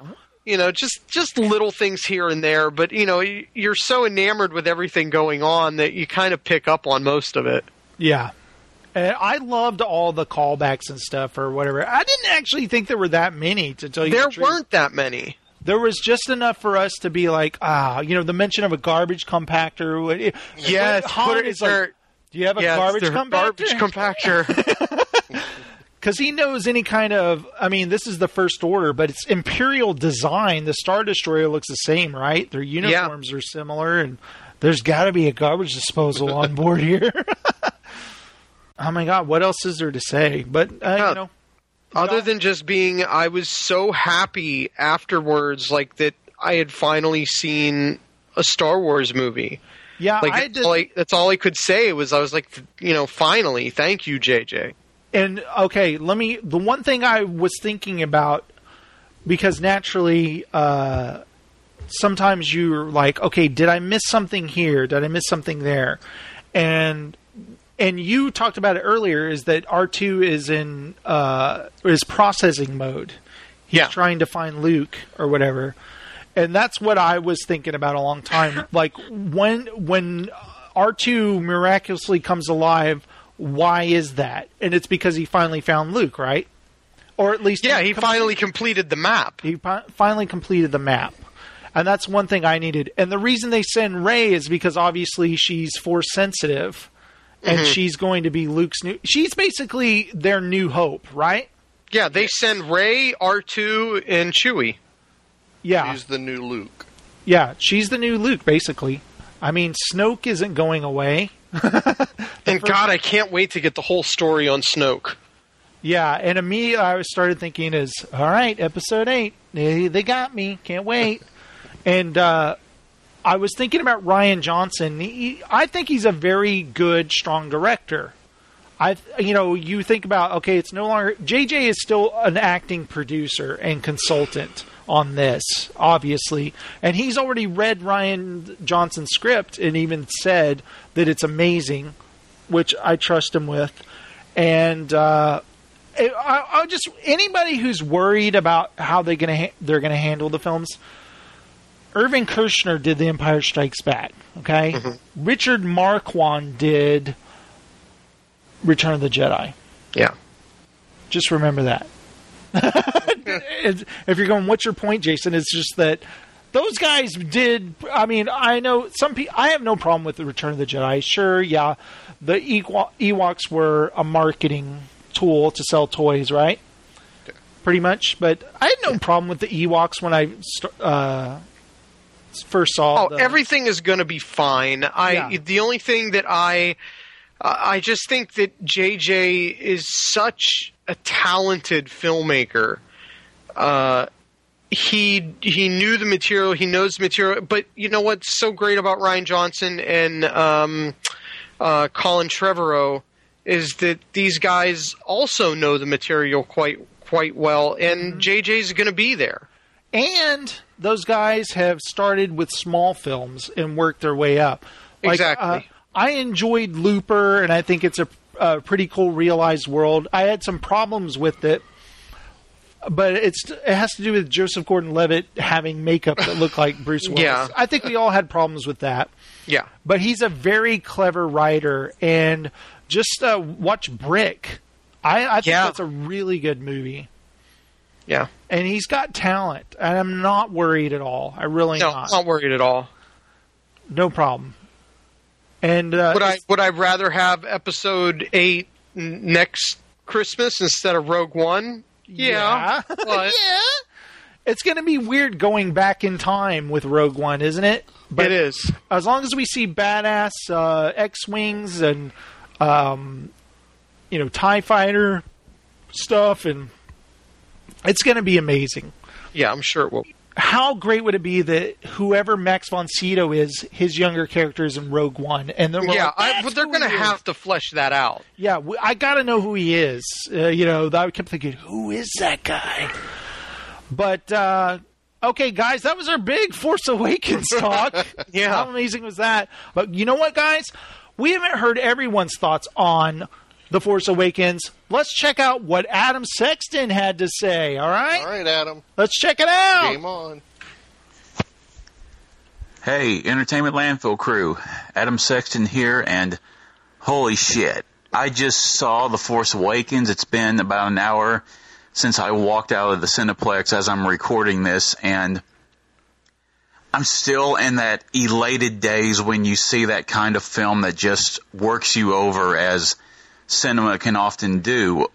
Most of the reactions I've seen are positive from both friends and trusted critics, and the negative remarks have been few. The most common of the latter I've seen have been, it just recycles plot elements of previous films, nothing new to see here, move along people, move along. And while no one movie is going to work for everyone, I just can't figure out why these people watch movies in the first place. You're going to downgrade a film just because you like to play Spot the Precursor? What the hell's wrong with you? The movie made me feel like a kid again. The worlds felt alive and tangible. Situations were in disarray, but there was always the promise of hope and justice. Characters felt fleshed out and interesting, and they had goals and wants, and not once did the script take them for granted by having them act stupidly or unreasonable. That's the power of this movie.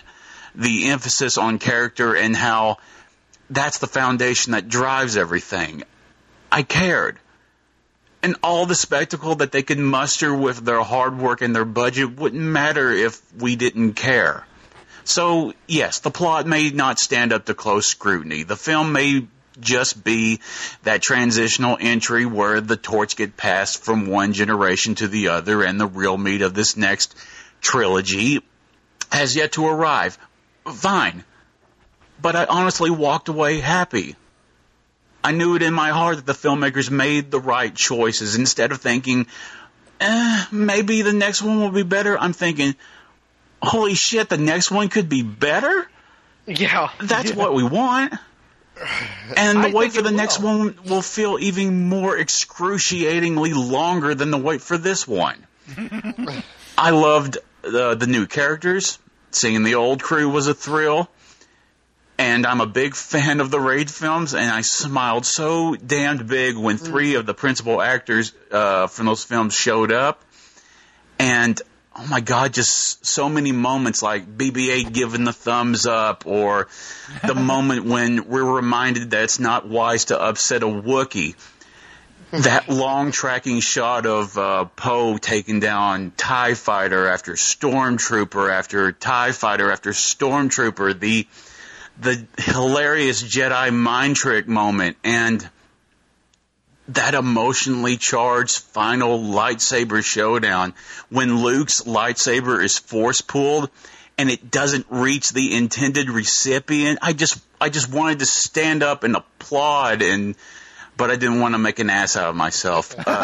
And when that gut punch moment hit, and you know what I'm talking about, man, did it hit. So bottom line, I cared. And that's all The Force Awakens needed to do. And holy shit, they knocked it right out of the park.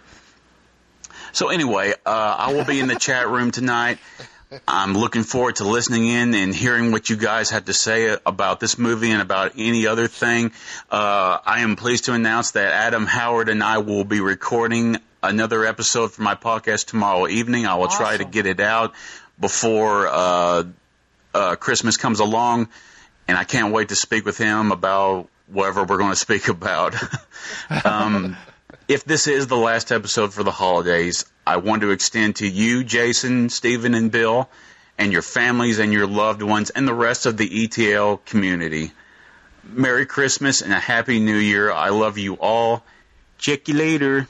Bye. Thanks, Adam. That was awesome. Yep. And Merry Christmas to you and to your family. And I guarantee if we would have recorded the show right after the movie, I would have sounded just as emotional as you did. Yep, me too. We got to take some time off before the show, but yeah, I was a mess. But yeah, they knocked it out of the park, and I'm pleased.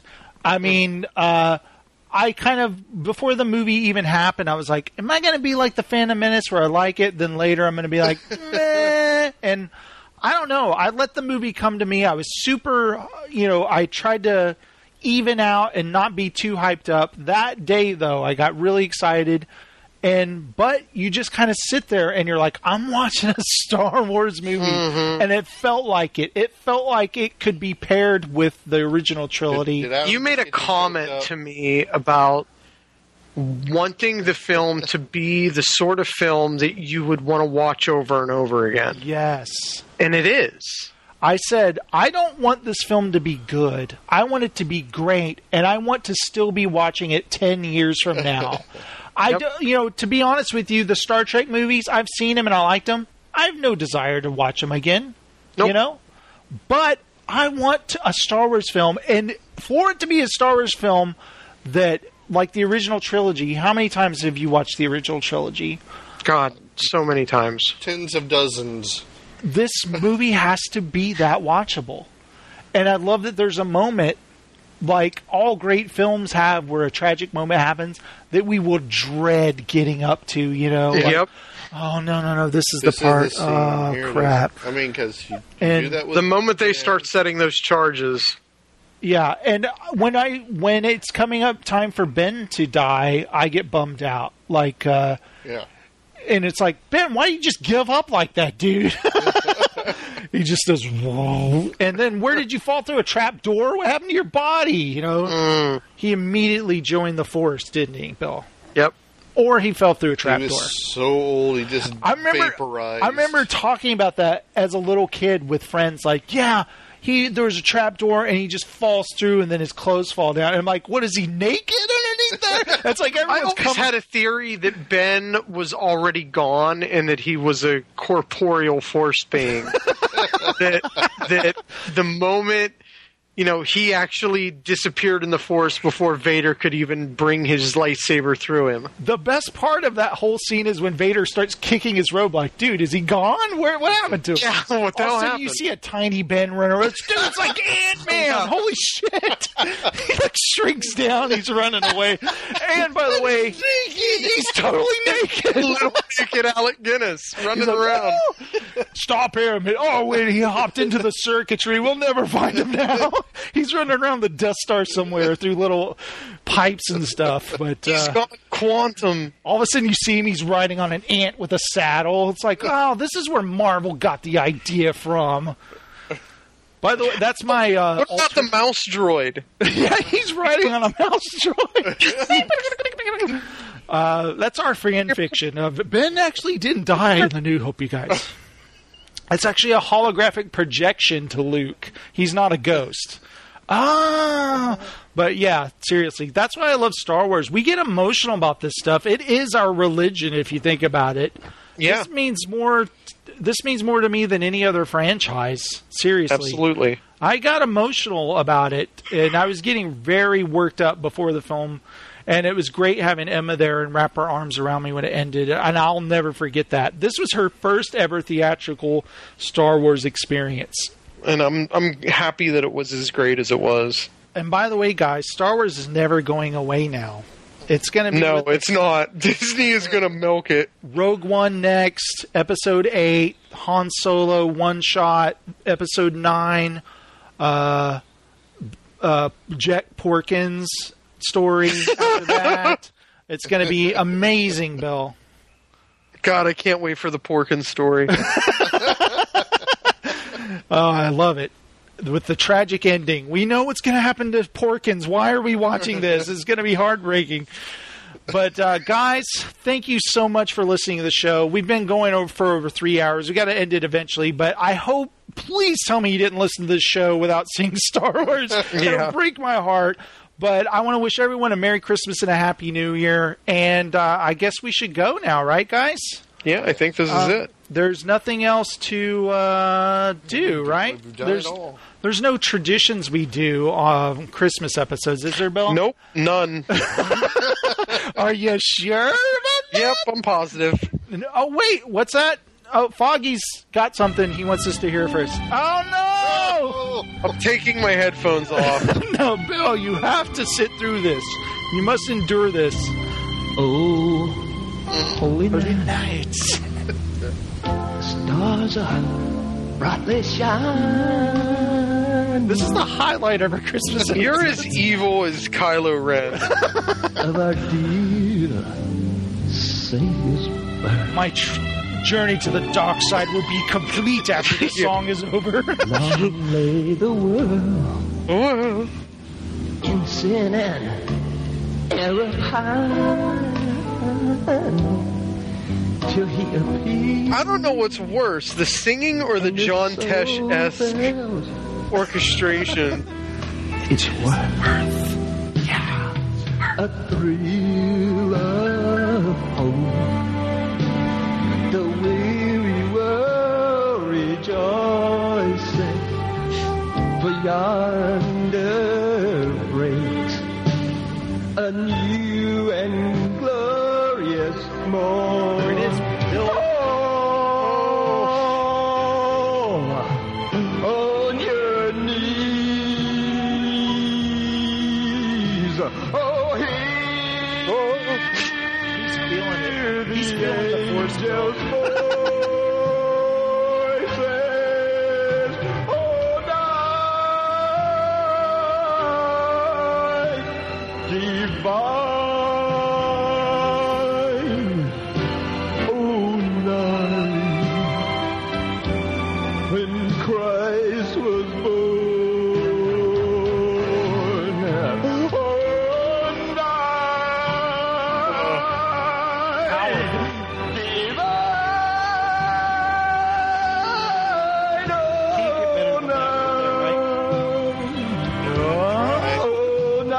And eat your heart out. Oh, God.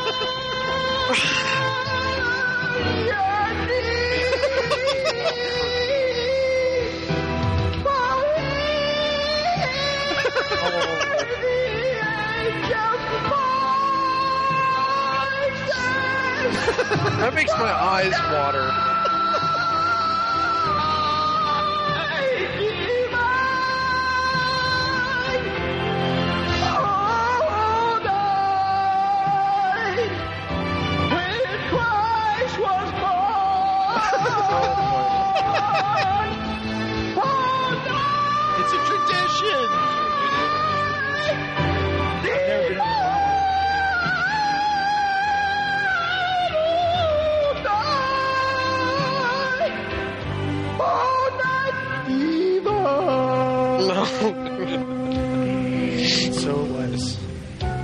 Yes, it was. Divine. Una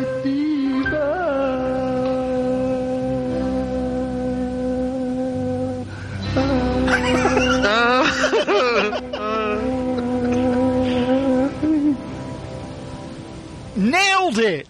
Yeah. One take. All right, guys. Thank you so much for listening. Merry Christmas and a Happy New Year. Thank you to all of our patrons.